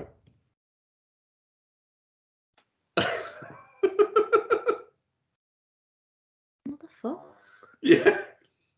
Looks like a computer game. It does look like a computer game. By any chance, is it a shot of Carl Weathers? No, it's not. It's Arnie, but it's against the original release versus the Ultimate Hunter edition, and yet it just looks fucking horrible. That is digital noise reduction, DNR. It was very, very popular with Blu-ray releases in the early teens. Yeah. They've stopped doing that now, because when they clean this stuff up, they're only cleaning it up for fucking nerds who are actually going to notice this shit. Yeah. Anyway, Predator, fucking brilliant. What have you guys been watching? I'll let you do yours, Bex, because I need to go and grab the charge of the laptop. So I actually made an effort to watch some films on my own this week after Nice. I was chastised last week. Yeah, so obviously I'd been watching Stranger Things, hadn't I? So I got to the end of season 4, part 1, and was kind of digging vibes. So I was trying to work out what I could watch that was similar, and decided to rewatch the Fear Street trilogy. Oh, that's ace. Okay. How did that hold up? I went through all 3, watching them one by one, going, yeah, this one's definitely the best of the 3. And then going on to the next one going, actually, this one's the best of the 3. So basically, whichever one I was watching, was the best of the 3 at that particular time. Do you know what? They're all just really fucking good. It baffles me that they weren't sort of more of a big deal, I guess. But yeah, for easy to watch horror, it's great, but it doesn't really pull any punches on like the gore or anything like that either. Because they say that it's, adapted from a kid's book. That bit where she gets her head obliterated in the meat slicer still fucking gets me.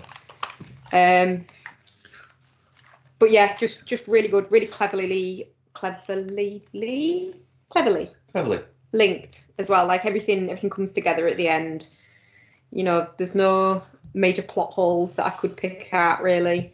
Yeah, they just really fucking work. And watching them just like back to back like that again it's a really like good experience. I watched them I think one day after the other. And just, yeah, really, really enjoyed my rewatch. I think with the exception as well of that, that bit, I don't know, there is some murders in there, isn't there? I'm gonna say it's quite a good one for like older kids' introduction to horror, but it is possibly a little bit hardcore for. Sorry, Max displaying his legs at me because he's wearing shorts. And look at your screen, guys. How's that? Oh, am I not sharing screen? No. All right, hang on. Sorry, Bex, I need to do this. Am I sharing screen now? No. Fuck's sake. All right, I need you to have a look at this fucking screenshot. Hang on. We're getting to it. It's Carl Weathers, and I just need to show you.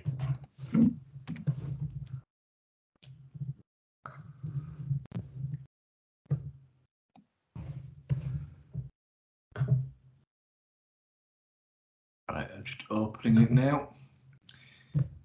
We'll get back to you in 40 minutes when it loads. He looks like a fucking mannequin. Come on, you twice. I'll go away with you. I don't know what that's doing now. His tash looks like it's been drawn on. God, yeah, that's so fucking weird. It's like, how fucking weird is that, though? So this is on Blu-ray.com, folks. There are screenshots of this. It got a 2 out of 5 on Blu-ray.com for video quality. That on a fucking massive screen was bizarre. Terrifying. Yeah, but I mean, kinda, yeah. It doesn't look real. Anyway, I'm so sorry, and I will shut up now. But it really fucking bothers me.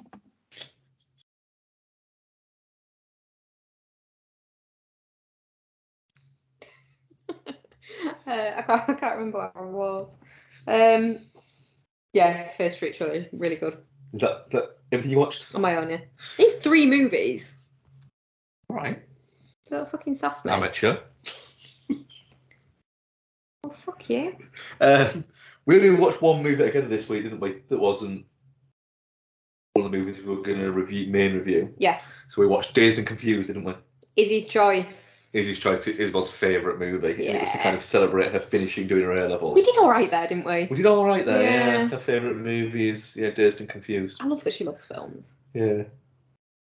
Yeah. It's satisfying. But yeah, she loves Dazed and Confused. It's her favourite. We had a nice dinner. So basically Isabel finished her A-level. She had the last one last Friday, didn't she? Yeah.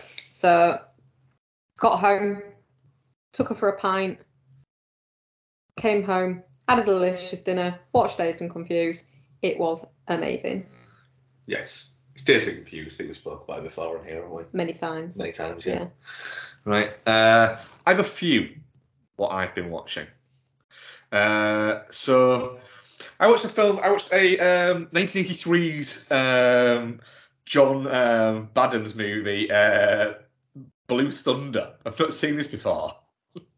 Have you ever seen this, Ian? No, is it on Netflix? Yes. I've passed it on Netflix several times and gone, oh, I might watch that, and then not done it. So I won't give too much away of a 40-year-old movie. But it's weirdly one of the most, it's an action thriller that does have action thriller. It's a very horny movie, is what I will say. But there's an extended scene of them in this police helicopter, essentially watching a woman doing yoga naked. And it goes on for a long time. And it's almost like it's known that whenever anyone goes up with Roy Schneider, he takes them to watch this. What is it? It's like a thing. It's like, man, the 80s were a different time, weren't they? But it's weirdly breezy. There is peril there, but it's got such an odd kind of tone to it that just feels kind of, like I say, it's entertaining and it zips along at a really nice pace, and all the cast are all great, but yeah, it's got this oddly just sort of floaty nature that quite a lot, to be honest, John Badham movies have to them. But yeah, I really quite enjoyed it. But there's no big thrillery moments within it.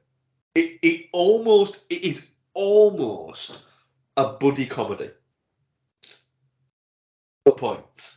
But it's what I would say. It's not one that I would say massively rushed to, but treadmill watch or something like that. Yeah, bang on. Sounds quite interesting. I miss my treadmill watches. They got rid of the fucking gym in the office. Pricks. But yeah, if you have anything else that's the equivalent of a treadmill watch, Ian, there you go. Blue Thunder is decent for that. I had a good time with it. It's breezy. It's not going to. If at any point you have to pause it and come back to it a few hours later or a day later, you're not going to lose the tension flow of it. Yeah. So there. Did my customary yearly watch of Blur, because I watch it pretty much every year for some reason. So I did my customary yearly watch of Blur, and yeah, I really like Blur. It's one of those odd movies that I could literally watch every month and would probably still just not get bored of it. Hang on, is Blur the one where he starts out as a weed dealer? Yeah. Yeah. Yeah. We watched that really recently. Yeah. Again, it very much sort of Mark's wheelhouse. Yeah. Low level drug kingpin saga. I think it's because I watched Scarface so much when I was young. Yeah. That now I'm like, well, this it's kind of like almost. It's like these movies are like a fucking hug to me. I find Scarface really hard to watch now. Yeah, well, you can't be perfect, can you? Wow. I also watched Brooklyn's Finest because I appear to be watching just lots of like. How many times have you seen Brooklyn's Finest, Mark? My third. Yeah, it's the thing about Brooklyn's Finest is it's good. It's better than something like Pride and Glory, the Ed Norton and Colin Farrell one. It's better than something like that, but it's kind of like it's towards the end of that post-training day, like noughties thing that was just cops from various different places, like Brooklyn and Boston often. So parts of New York, Chicago, and Boston, when they were often around there. It's towards the end of that. It does feel like it's kind of starting to run out of stories there. So it's nowhere near like Training Day, and it's not even at the level of something like Street Kings. Didn't you say you wanted to rewatch Training Day? Yeah. My brain's going, I can watch Street Kings as well. So I'm basically watching a lot of these over the next few weeks. Yeah. So strap in, guys. But it's got a very good performance from Ethan Hawke. It's Anton Fuqua as a director on this. Of course, did Training Day. Weirdly, I didn't actually realise that the other movie I'd watched, this wasn't intentional, was also Anton Fuqua. So I rewatched the 2016 Magnificent Seven. Mark, I need to stop you for a second. What? How do you not intentionally watch a film? Well, no, I didn't. It wasn't like I wasn't like doing like a series of this director in my head. I just noticed. Oh shit! Yeah, they're both right. versus. Sorry. So do it. Yeah. Okay. Right. Okay. I thought it was like I accidentally stumbled and found myself watching Grandma's Boy. I mean that those sort of things do happen to me. So we watched the Magnificent Seven, which we reviewed, didn't we? Yeah, I watched it in 4DX and got fucking raped in my seat. Oh god, yeah, wasn't it? I think largely for the majority, we quite enjoyed it, didn't we? Sure. I mean, your experience was vastly different to mine, but I think we largely enjoyed the movie. So I also watched this. Did you? This week? No. But when you reviewed it. You reviewed it, yes. And you enjoyed it, didn't you? Yeah. Yeah. So rewatch it. I thought, right, I'm going to rewatch it because I remember I remember enjoying it to a good level. I'm in the mood for this kind of thing. Yeah, it really, really landed with me this time. I think it's fucking great. I genuinely think that in a few years' time, when there's a little bit of more sort of time has gone past it, I think people might go back and sort of look at this and go, do you know what?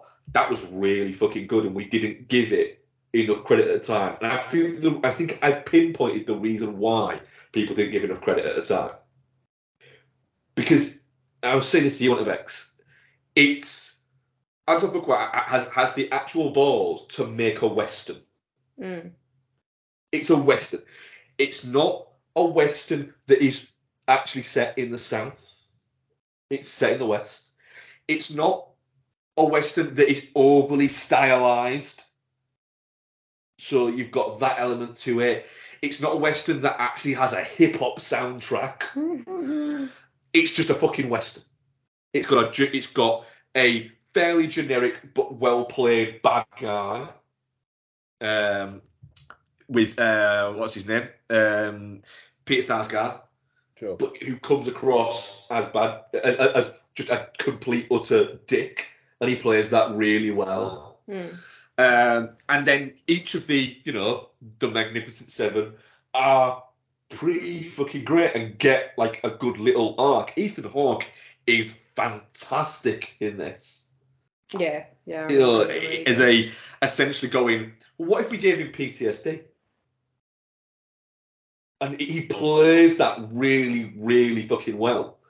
And the redemption bit he gets where he fucking leaves them and then fucking comes riding back in. And you just, someone's just about to fucking take out Denzel Washington, then all of a sudden, bang, they just fought the floor. You do actually, there is like a few fucking yeah moments.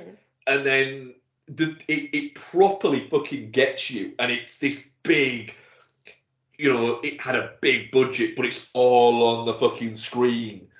And it looks massive, and all of the characters there. And the other bit that you necessarily, because effectively, Westerns were kind of almost like prototype superhero movies. And that's what these guys are. They are, dare I say it, they're a Westerns version of the fucking Avengers. That to an extent they are. In the Walter Hill, all films are Westerns. Idea. Well, the thing is, they do die. There's only 2 of them left, and it isn't the most famous. It's obviously it's the lead character, Denzel Washington. But then it's not. They don't go, well, yeah, we better make sure Chris Pratt stays alive, just in case we want to do the Magnificent Seven 2 or anything like that. They do fucking kill off Byung-Hun Lee, who's fucking brilliant in it. And it's cool as fucking fuck. It's cool as fucking everything. You get D'Onofrio gets a great fucking death in it. And they do kill off, Chris Pratt. But yeah, I had a fucking great time with Magnificent Seven. It's fucking brilliant, and everyone else should fucking realise it. And the only problem that it had is it had the balls to actually be just a fucking proper old school fucking Western. Yeah. Very cool. Yeah. It's my. I am putting it in the punch people on the nose level of I will defend this movie. On the nose. Yeah, not like a full-blown hit, but if someone just starts shit-talking it, I will just left tap them on the nose to go stop it. Fair enough. Yeah. Just why'd you hit me? I was just saying I did bang. Just stop doing it and I'll stop hitting you in the face. I really want to watch The Good, the Bad and the Weird again now. Hell yeah. It's good though. I wonder if it's on anything. Yeah. So yeah, that was what I've been watching. Sorry, the connective tissue there obviously was Byung-Hun Lee. Yeah. So next week I'll be watching Magnificent Seven again and more cop films that were made between 2001 and 2010. Feels like there's plenty. Yeah. Yeah. So in a few weeks you'll have me talking about Harsh Times. Oh fucking hell. That's a fucking Ayer as well, isn't it? Yeah, it is. You son of a bitch. Yeah. Oh, fucking hell. Okay. So, we're going to talk a little bit about a film, the second film in a month from this director. Yep. Oh, the pandemic, what a weird web it weaved. So, in the space of a month, this director's had the biggest film of the year and the biggest Netflix film of the year. Is it? Yeah. Fair play. All right. Yeah. No, I mean, it feels like Netflix haven't really had bangers so far this year. So, yeah, I suppose that's not a surprise. We've got The Grey Man coming in a few weeks, though, to whelm everyone. Yes. Prepare to be whelmed to fuck. I noticed on the trailers it says from the director of all the Marvels film, but doesn't say and cherry. Yeah. So Spiderhead stars Chris Hemsworth, Miles Teller, and Jeremy Smollett. Wow, I can't say that properly at all. Smollett. Smollett. Stop saying Smollett. Stop it. Smollett. I think it's Smollett. Journey Smollett. Smollett. Jeremy Smollett. Journey. That's not her name. It's Smollett. Jeremy Smollett. Journey. The first name. I'm fucking staying out of this. We've reached my breaking point here. Journey Smollett. No, it's Smollett. Journey Smollett. I think so. And Journey Smollett. Oh my God! Stop saying it. Her agent needs to fucking have a word if that's her name. Journey Smollett. I think so. Well, her brother's a Smollett, so yeah, Jussie Smollett. Yeah, yes, it's Smollett. Oh, is he the one who fake beat himself up? Yeah. Shit, really? Yeah. Right. There's three of them. There's Jussie Smollett, Jake Smollett, and Journey Smollett. Journey Smollett. Journey Smollett. Ian, I swear to God, I'm going to come to Cardiff and punch you if you don't stop saying it. Am I saying it right breaking my brain. Now? Am I saying it right now? But hang on. Right, hang on. What you got? Wait a minute, guys. What's going on? Video player to add.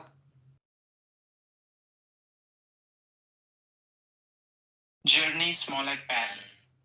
Journey Smollett, yeah. Journey Smollett. Yeah. Journey. Smollett.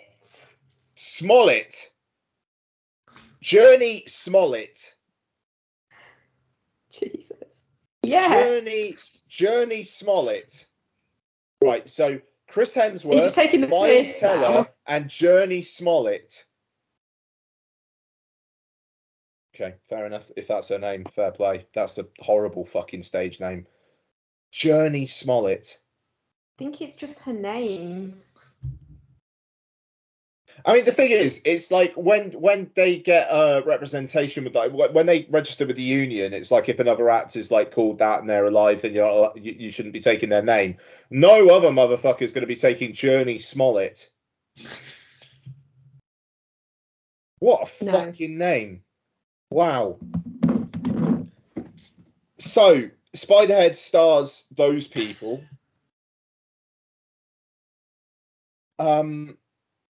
I feel like this is like the 20 minutes I had to cut out when Brad came on to talk about Glass.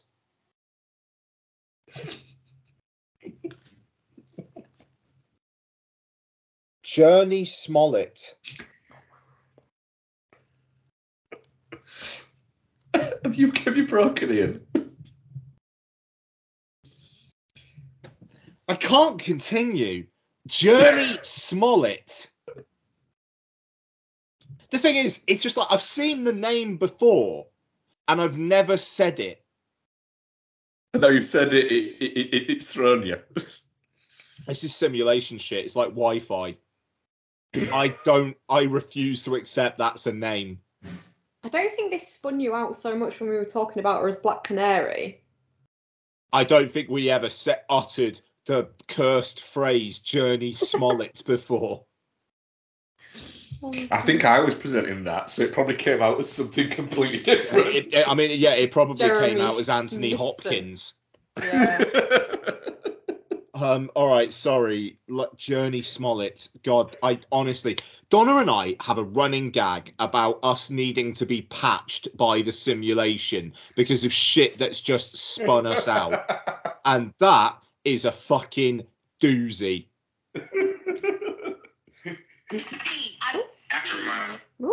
What happened there? Fun, weird. Are you investigating more evidence of Journey Smollett? That's just her name, Ian. Who is it, and how do we stop them? Sorry, I'm so sorry. Right, okay, so this is based on a New Yorker short story. So you had the New Yorker production logo at the start, which also fucking spun me out. Yeah, it did throw me a little bit. I was like, wait, they're making movies now? Yeah, absolutely. So this is basically a penitentiary kind of like set in this complex, which is of an island of itself, where Chris Hemsworth is like kind of like a doctor who has a pally relationship with like the prisoners, and they are prisoners, they've done bad things, and they've voluntarily said, we'll live out our sentences here, having a relatively cushy life, but also having these like packs attached to them where they can just like give them dosage of shit basically whenever the fuck, as long as they say acknowledge. Yeah. And it goes on from there. So yeah, Spiderhead weirdly became like quite a big deal after Top Gun Maverick. Before that, it was just like, right, it's Chris Hemsworth's Netflix film for the year. I'm intrigued to see how this one goes. Bex, what did you think of Spiderhead, and what did you think of Journey Smollett? Yeah, do you know what? It's 1 hour 46 minutes long. I really enjoyed probably about an hour and a half of it, and then it just goes off a fucking cliff, doesn't it? The ending's just not good. But majority, I thought it was really good. I thought it was really intriguing premise. I thought Journey Smollett was really good in it. Miles Teller's great in it. Even Chris Hemsworth as a scientist, I could kind of get my head round. Pretty buff scientist, but you know, it's fine, I guess. I did enjoy just how buff he was. Like his arms are still fucking ripped. But I really enjoyed it, but it just doesn't know how to end. I also did like the fact that they covered how buff he was by going, have him on a what is it, on an exercise bike at one point. That'll explain why it's so buff. Yeah, that's definitely gonna do it. Yeah. I really enjoyed guys just doing spin classes like motherfuckers and going, well, I don't like Chris Hemsworth. Yeah, I thought the chemistry between Miles Teller and Journey Smollett was really good. I thought the little assistant dude sort of portrayed his disquiet about how things were going really well. I thought like even the stupid names for the drugs were like, do you know what? I bet scientists actually do that. I bet they give them really stupid fucking working names. God, yeah. Yeah, I just wish it had a better ending. I really enjoyed the fact that it didn't look like a Netflix film as well. It didn't have that Netflix patina that they all have, where they all look similar. Mm. So it felt like a real movie, whereas a lot of Netflix films don't. Yeah.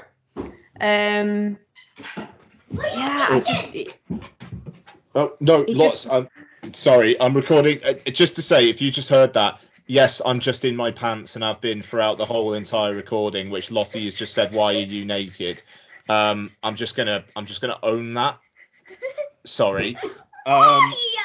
Because it's hot. Like, Lots, can you do me a favour? Can you say this name for me, please? Journey Smollett. She was closer than you, Ian. Yeah, Journey Smollett. Yeah. Does it look like Journey Smollett? Nope. Journey Smollett. No. Okay, all right. I appreciate your help, Bubs. Thank you very much. 50p will be deposited in your bank account. Thank you very much. Still holding a lolly. Thank you. Okay. Don't mind if No, I don't mind if you eat your lolly, but I do need to record the podcast. Thank you ever so much, and thank you for outing my my dress. Sorry. Card there. Why have you still got the card there? Why have I still got the Father's Day card there? Yeah. Because I love that Father's Day card that you made so much effort doing, and I've put it on my desk. Good. Actually, you can take these down for me, please. Thank you. Right, love you. Bye. I may or may not remember to cut that out. You just sat there in your strides, Ian. I literally just got my boxers on, and I have for the entire recording. Like I went out for a run about half an hour before I did the record before we started. Not in your pants. So no, but it's hot. I haven't been It's fine. complaining though. No, you haven't actually. You've been quite good about it this time. But yes, listeners, I'm very, very sorry for my daughter there. But yes, I've been just recording this in my boxes for the entire 2.5 hours. I'm so sorry. Where were we?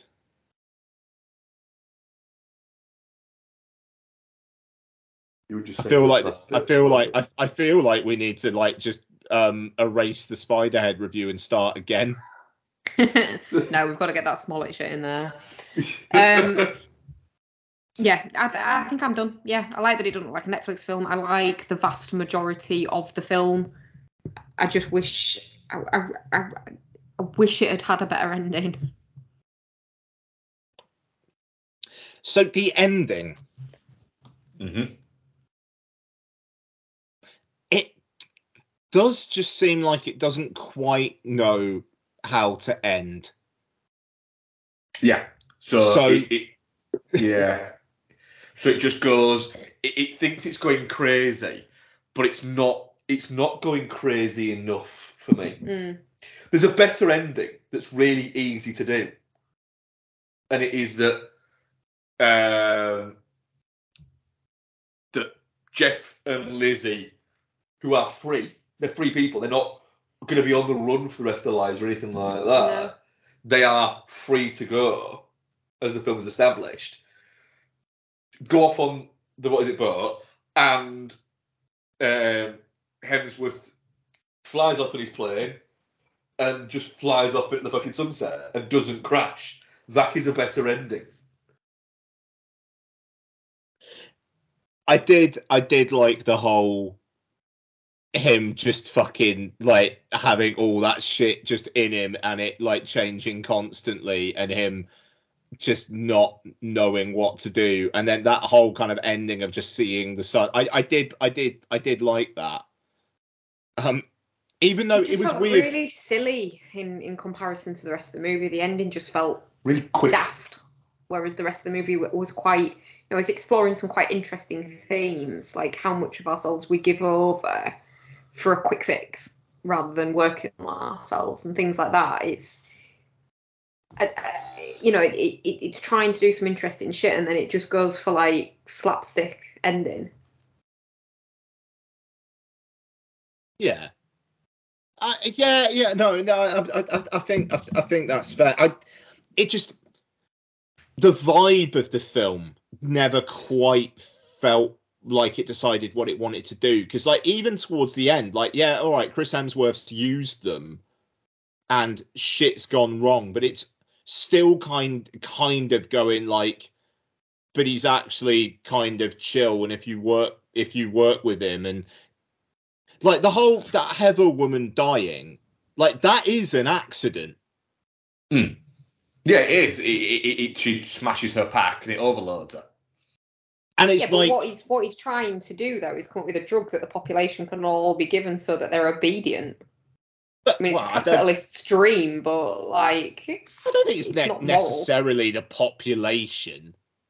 Well, he says that. Oh, does he? Hemsworth says that. Yeah, he basically. I'm going to give this to everyone. No, but he says something along the lines of, imagine if everyone just did as they were told, or something along those lines. How harmonious it would be, or something. Can't remember the exact quote. Oh, okay. So a bit, yeah. All right. Well, I missed that. But I don't know. I'd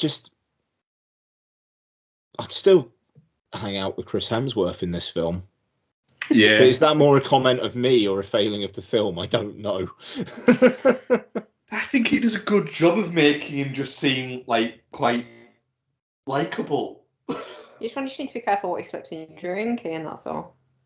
No, he's not slipping things in anyone's drink, is he? He's actively getting them to, what is it? Oh, yeah, I know, but it's at development stage, isn't it? Chris Hemsworth can fucking slip whatever he wants into my drink. Jesus Christ. Yeah, I think that's a sentiment that the world can get behind. Wow. I mean, it's even a great line within what is it? About pretty privilege. Yeah. That was a good line. I enjoyed that. Yeah, I enjoyed it. It's fun. It's got some fun ideas to it that it doesn't try and get too philosophical about and try and pretend it's any cleverer than something that was based on a short story in the New Yorker. But it looks good without being too overly stylized. I think it's helped by the fact that you spend the majority of your time with Chris Hemsworth and Miles Teller, who are both quite engaging actors to be around. Yeah, I'm there as well. Like this feels very much like a COVID film. You know, not much external shooting, a lot of it where there's only 2 or 3 people in a scene. You know, even where it's like that wide pan of the kind of like the recreational area of whatever it is, it feels like people are spaced out quite a bit. Yeah. You know, so it does feel like that. And I would question whether this film would have been made if COVID hadn't have happened, you know, when we've had a rash of those kinds of films lately. But it also it feels, it's entertaining, and it's, you know, it's trying to say something, but it's not fucking smushing your head in it. It knows that, hey, we're a film on Netflix, let's actually try and give people something to enjoy for a couple of hours. And I think it works on that basis. Hemsworth's great. I think Teller's all right as well. And Jurnee Smollett is decent. And the kind of like, I like the shit that she's got in her basement, and how that comes out. Like I thought that was effective. It's a film I don't think is necessarily going to live long in the memory, but it's perfectly decent while it's on. Yeah, I think that's pretty spot on. Yeah, it's one of those, isn't it? It's like you say, it's not. Will I rewatch it? Maybe, but not like next year or anything like that. But in a few years' time, I might scroll and go, fuck it, yeah, give that another go. Yeah. I did enjoy the running. Sorry, go on. I did enjoy the running joke about like who's like putting shit on the walls, and then at the end it's like shit finger. Like yeah, that was. He had sex that with was her strong. though. Yeah, he did. Yeah, but I think that's common because he kind of goes, oh, more than she does. The bit like kind of the girlfriend twist. I'd kind of come to the assumption that she dumped him after the car accident or something, but I hadn't got as far as she was in the cartoon. That was kind of sad. Well, he was just leaving her voicemails. To be fair, they do absolutely lead you up the garden path with the first flashback where she's not in the fucking car. It just doesn't show you the back of the car, does it? Yeah, no, it just shows you the... No, but she says, no, I'm going to stay here. Yeah, she does say that. Yeah, because that's the version he's told Lizzie. Yeah. Yeah. So you've got a bit of unreliable narrator element to it. Yeah, I don't know, and I thought that was interesting, like the fact that they both had shit that they were hiding, you know, and it, like the whole kind of like it's almost like things are relatively normal from a societal point of view in there. They all know they're in there for something, but are they actually giving the whole story? And I like that they've still got that sense of humanity there, whereas Chris Hemsworth, it's like on the outside he's got this sense of humanity, but then apparently he wants to make everybody think the same thing. I will say, I thought his little helper, I thought more was going to come of that other than he leaves and then calls the authorities. Like I thought it was going to turn out that he was being controlled by Chris Hemsworth as well. And that almost feels like that would have been an easier way to make Chris Hemsworth more of a villain. Yeah. Because I mean, like, this is the thing. It's like, okay, that woman dies and it's an accident, but everything else, like, he's getting them to say acknowledge. Like, okay, he's doing some dodgy shit to try and convince them, but he is actually upholding the letter of the law. And it just like, if you want to make him a villain, do do the dodgy shit like chemically coercing the other guy to make him help and things like that. You know, that it feels like that by the end of the film, it is like, well, yeah, Chris Hemsworth was the bad guy, but also you'd kind of like a drink with him, wouldn't you? Yeah. And it's like, but why is the film ending like that? It feels odd that that's the impression that it leaves. Like, I would rather go on a night out at the end of this film with Chris Hemsworth than I would Miles Teller. Oh yeah. What does that say about the film? At the end of the film? What does that say about the film? What does that say about me? That's a question to ponder. It's Chris Hemsworth's pretty privilege. It is his pretty privilege, yeah. It is his pretty privilege. He wears very nice clothes. He has benefited from it himself. Yeah. It's very tight trousers in it as well, doesn't he? Showing off his thick thighs. Why not? Definitely not shit. Sorry. Yeah, definitely not shit. Yeah. I get a good time with it. But yeah, it doesn't stick the landing for me. Totally fair. Yeah. Our audience poll, definitely not shit, 30%. Touching cloth, 30%. Shit, 30%. And Geostorm, 10%. I'd kind of understand any rating for this. Yeah, so would I, to be honest. Yeah. Questions. I forgot to ask a question of our audience. Yeah. So I'm going to keep in the back of my brain. Oh, actually, can I have a quick question for Becky? Go on. Bex, what do you think of the fact that we're going to have to do a disaster movie for the F list?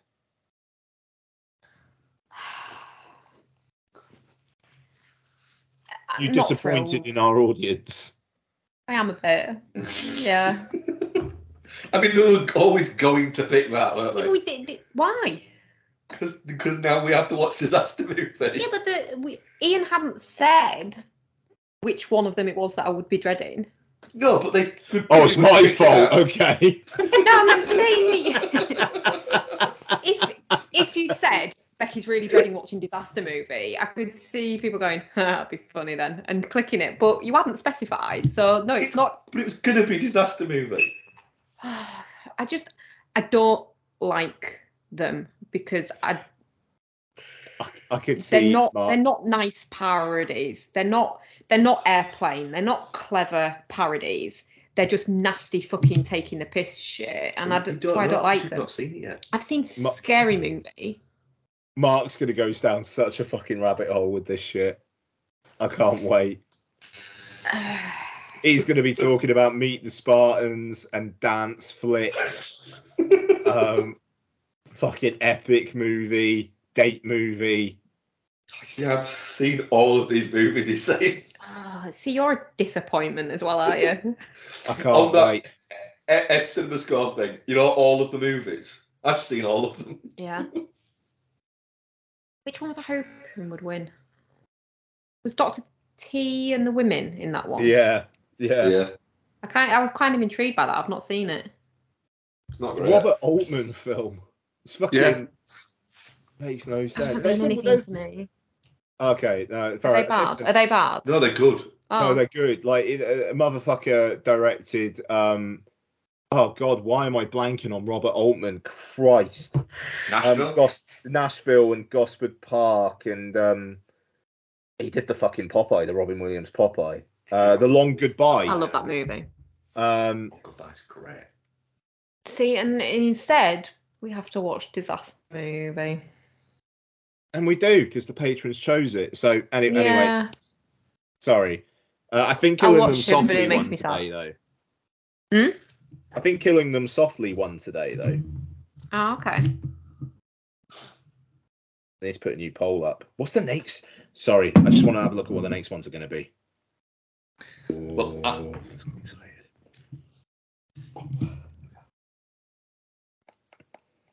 Get excited. I'm nearly there. Right, Lost Souls. Fucking directed by Janusz Kaminski. Jesus, wept. Wow. Right. Nora Ephron's Lucky Numbers. And holy fucking shit, Mother.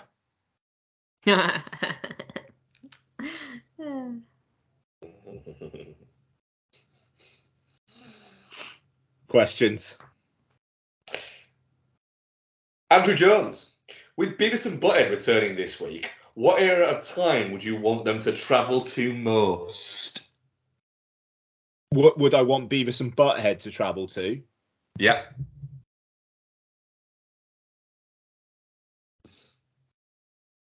The Napoleonic Wars.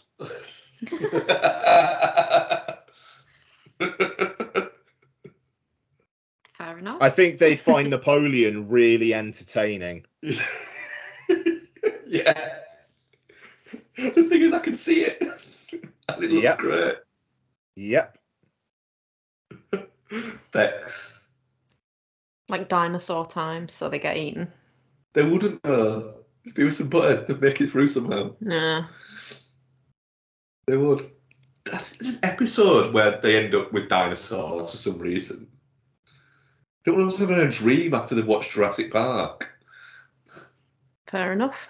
Yeah. I'd like them to go to Woodstock.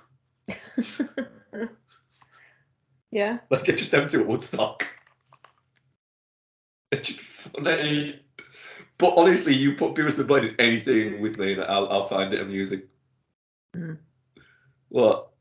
I'm really looking forward to Beavis and Butthead. Mm. Like really looking forward to Beavis and Butthead. Nice. It's a troubling character flaw of yours. I have I'm many. looking forward to it. Ricky, I'm in the market for a new streaming service. I've got Netflix, Amazon, and Disney Plus. What would be your recommendations beyond them? Shudder. Right. You're getting straight out of the blocks there, Bex. Yeah, Shudder's fucking great. There's some great stuff on there. Fair play. I do quite like Mubi. I won't lie. All of these fucking. All right, Jord. Yeah, no, I know. I'm sorry. I know all these streaming services. John would be like, 4K. John there will be like, that's the Criterion channel, actually. That was going to be the next one I fucking said. The thing is, right, the Criterion channel in July have got the Before trilogy, and not just the films, but like the whole Criterion sets. Mm. So it's like, yes, I will happily watch every fucking Before film and then all the extras. Thank you very much. And that's the thing about the Criterion, pardon me, channel. Like, which, by the way, you need a VPN to subscribe. I've got an American Express card that seemed to work. I don't know about other cards, but I'm sure they'd be fine. And then once you've subscribed, you don't need the VPN anymore. As long as like you can log in from any fucking country and it will let you watch. So that's you can't sign up from anywhere. Yeah, you just can't sign up from anywhere else. But is it just web based? So I have an alter ego by the name of Scott Wilson, who lives in Beverly Hills, and he has a US iTunes account. Oh, I have a US iTunes account under a pseudonym as well. So He didn't say that he did. He said Scott does. Yeah, Scott has a US iTunes account, and Scott lives with me, and so he's a user on my Apple TV. And when I switch to him as a user and go into the App Store, then I can download US apps. But it then they appear to me when I'm here and Scott's out. So the Criterion channel is in my Apple TV menu as an app, even though I'm not Scott. I'm like, that was our issue with Arrow, wasn't it? It was that there wasn't an app to watch on TV. You had to like screen mirror it, and it was bollocksy. Weirdly, my alter ego with an God. iTunes account is called Rod Munch. He's called Ron Munch. Rod Munch. Rod Munch. Fantastic. Do you know why? Do you know why? Because in an episode of Beavis and Butthead, hell yeah, Butthead gets bitten by a dog and then has to go and get rabies shots and gives his fake name as Rod Munch. and that episode has always stuck with me. And so yes, that was the name I came up with when I said it. I gotta say, guys, really I think glad when we first started seeing each other, I didn't have a fucking clue what Beavis and Butthead was, because I wouldn't have stayed with you. I kind of feel like we've got a bit of an all-timer on our hands tonight, guys. I don't know about you, but yeah. Rod Munch. There's been some moments. Rod Munch. But yeah. So and the Criterion Channel Apple TV app is perfectly decent. And yeah, they've got a lot of films where they've just got the films to stream, but where they've got where they're able to, they have the full Criterion editions. So just like all the fucking extras are there as well. It's a good fucking service. It does cost like $11 a month, so it's not cheap. Shudder's only $4.99, Rick. Just saying. So, yeah, I mean, I think Shudder's absolutely fair enough, but Criterion Channel, Mubi, like they've just got an increasing selection of stuff, and they are now a distributor and they buy shit, so there is that angle to them as well. Yeah, Arrow's got some good stuff on it, obviously. Arrow need a TV app. Mm. Yeah. Arrow need a smart TV app. Yeah, they do. And that will, what is it? At the moment, it's a thing they have that they hardly even advertise. Mm. It almost feels like a bit of a that they should do more with it. Oh, also, another little hack for Mubi. If you have iCloud, when you create an account with Mubi and you get like the free trials, and you can get codes for like free months and shit all over the place. iCloud lets you hide your email by creating like another email, which it just like automatically forwards the emails to you. So you could just keep on getting like 3-month free trials with Mubi and then just creating new email addresses through iCloud. It does mean that like twice a day I get 2 emails from Mubi with like their movie of the day. Basically, whenever Mubi send out an email, I get 2 copies. But I haven't paid for. I've basically paid maybe a few quid for Mubi for like the last couple of years. Fair play. So there's that as well. Cool. Is that it for questions?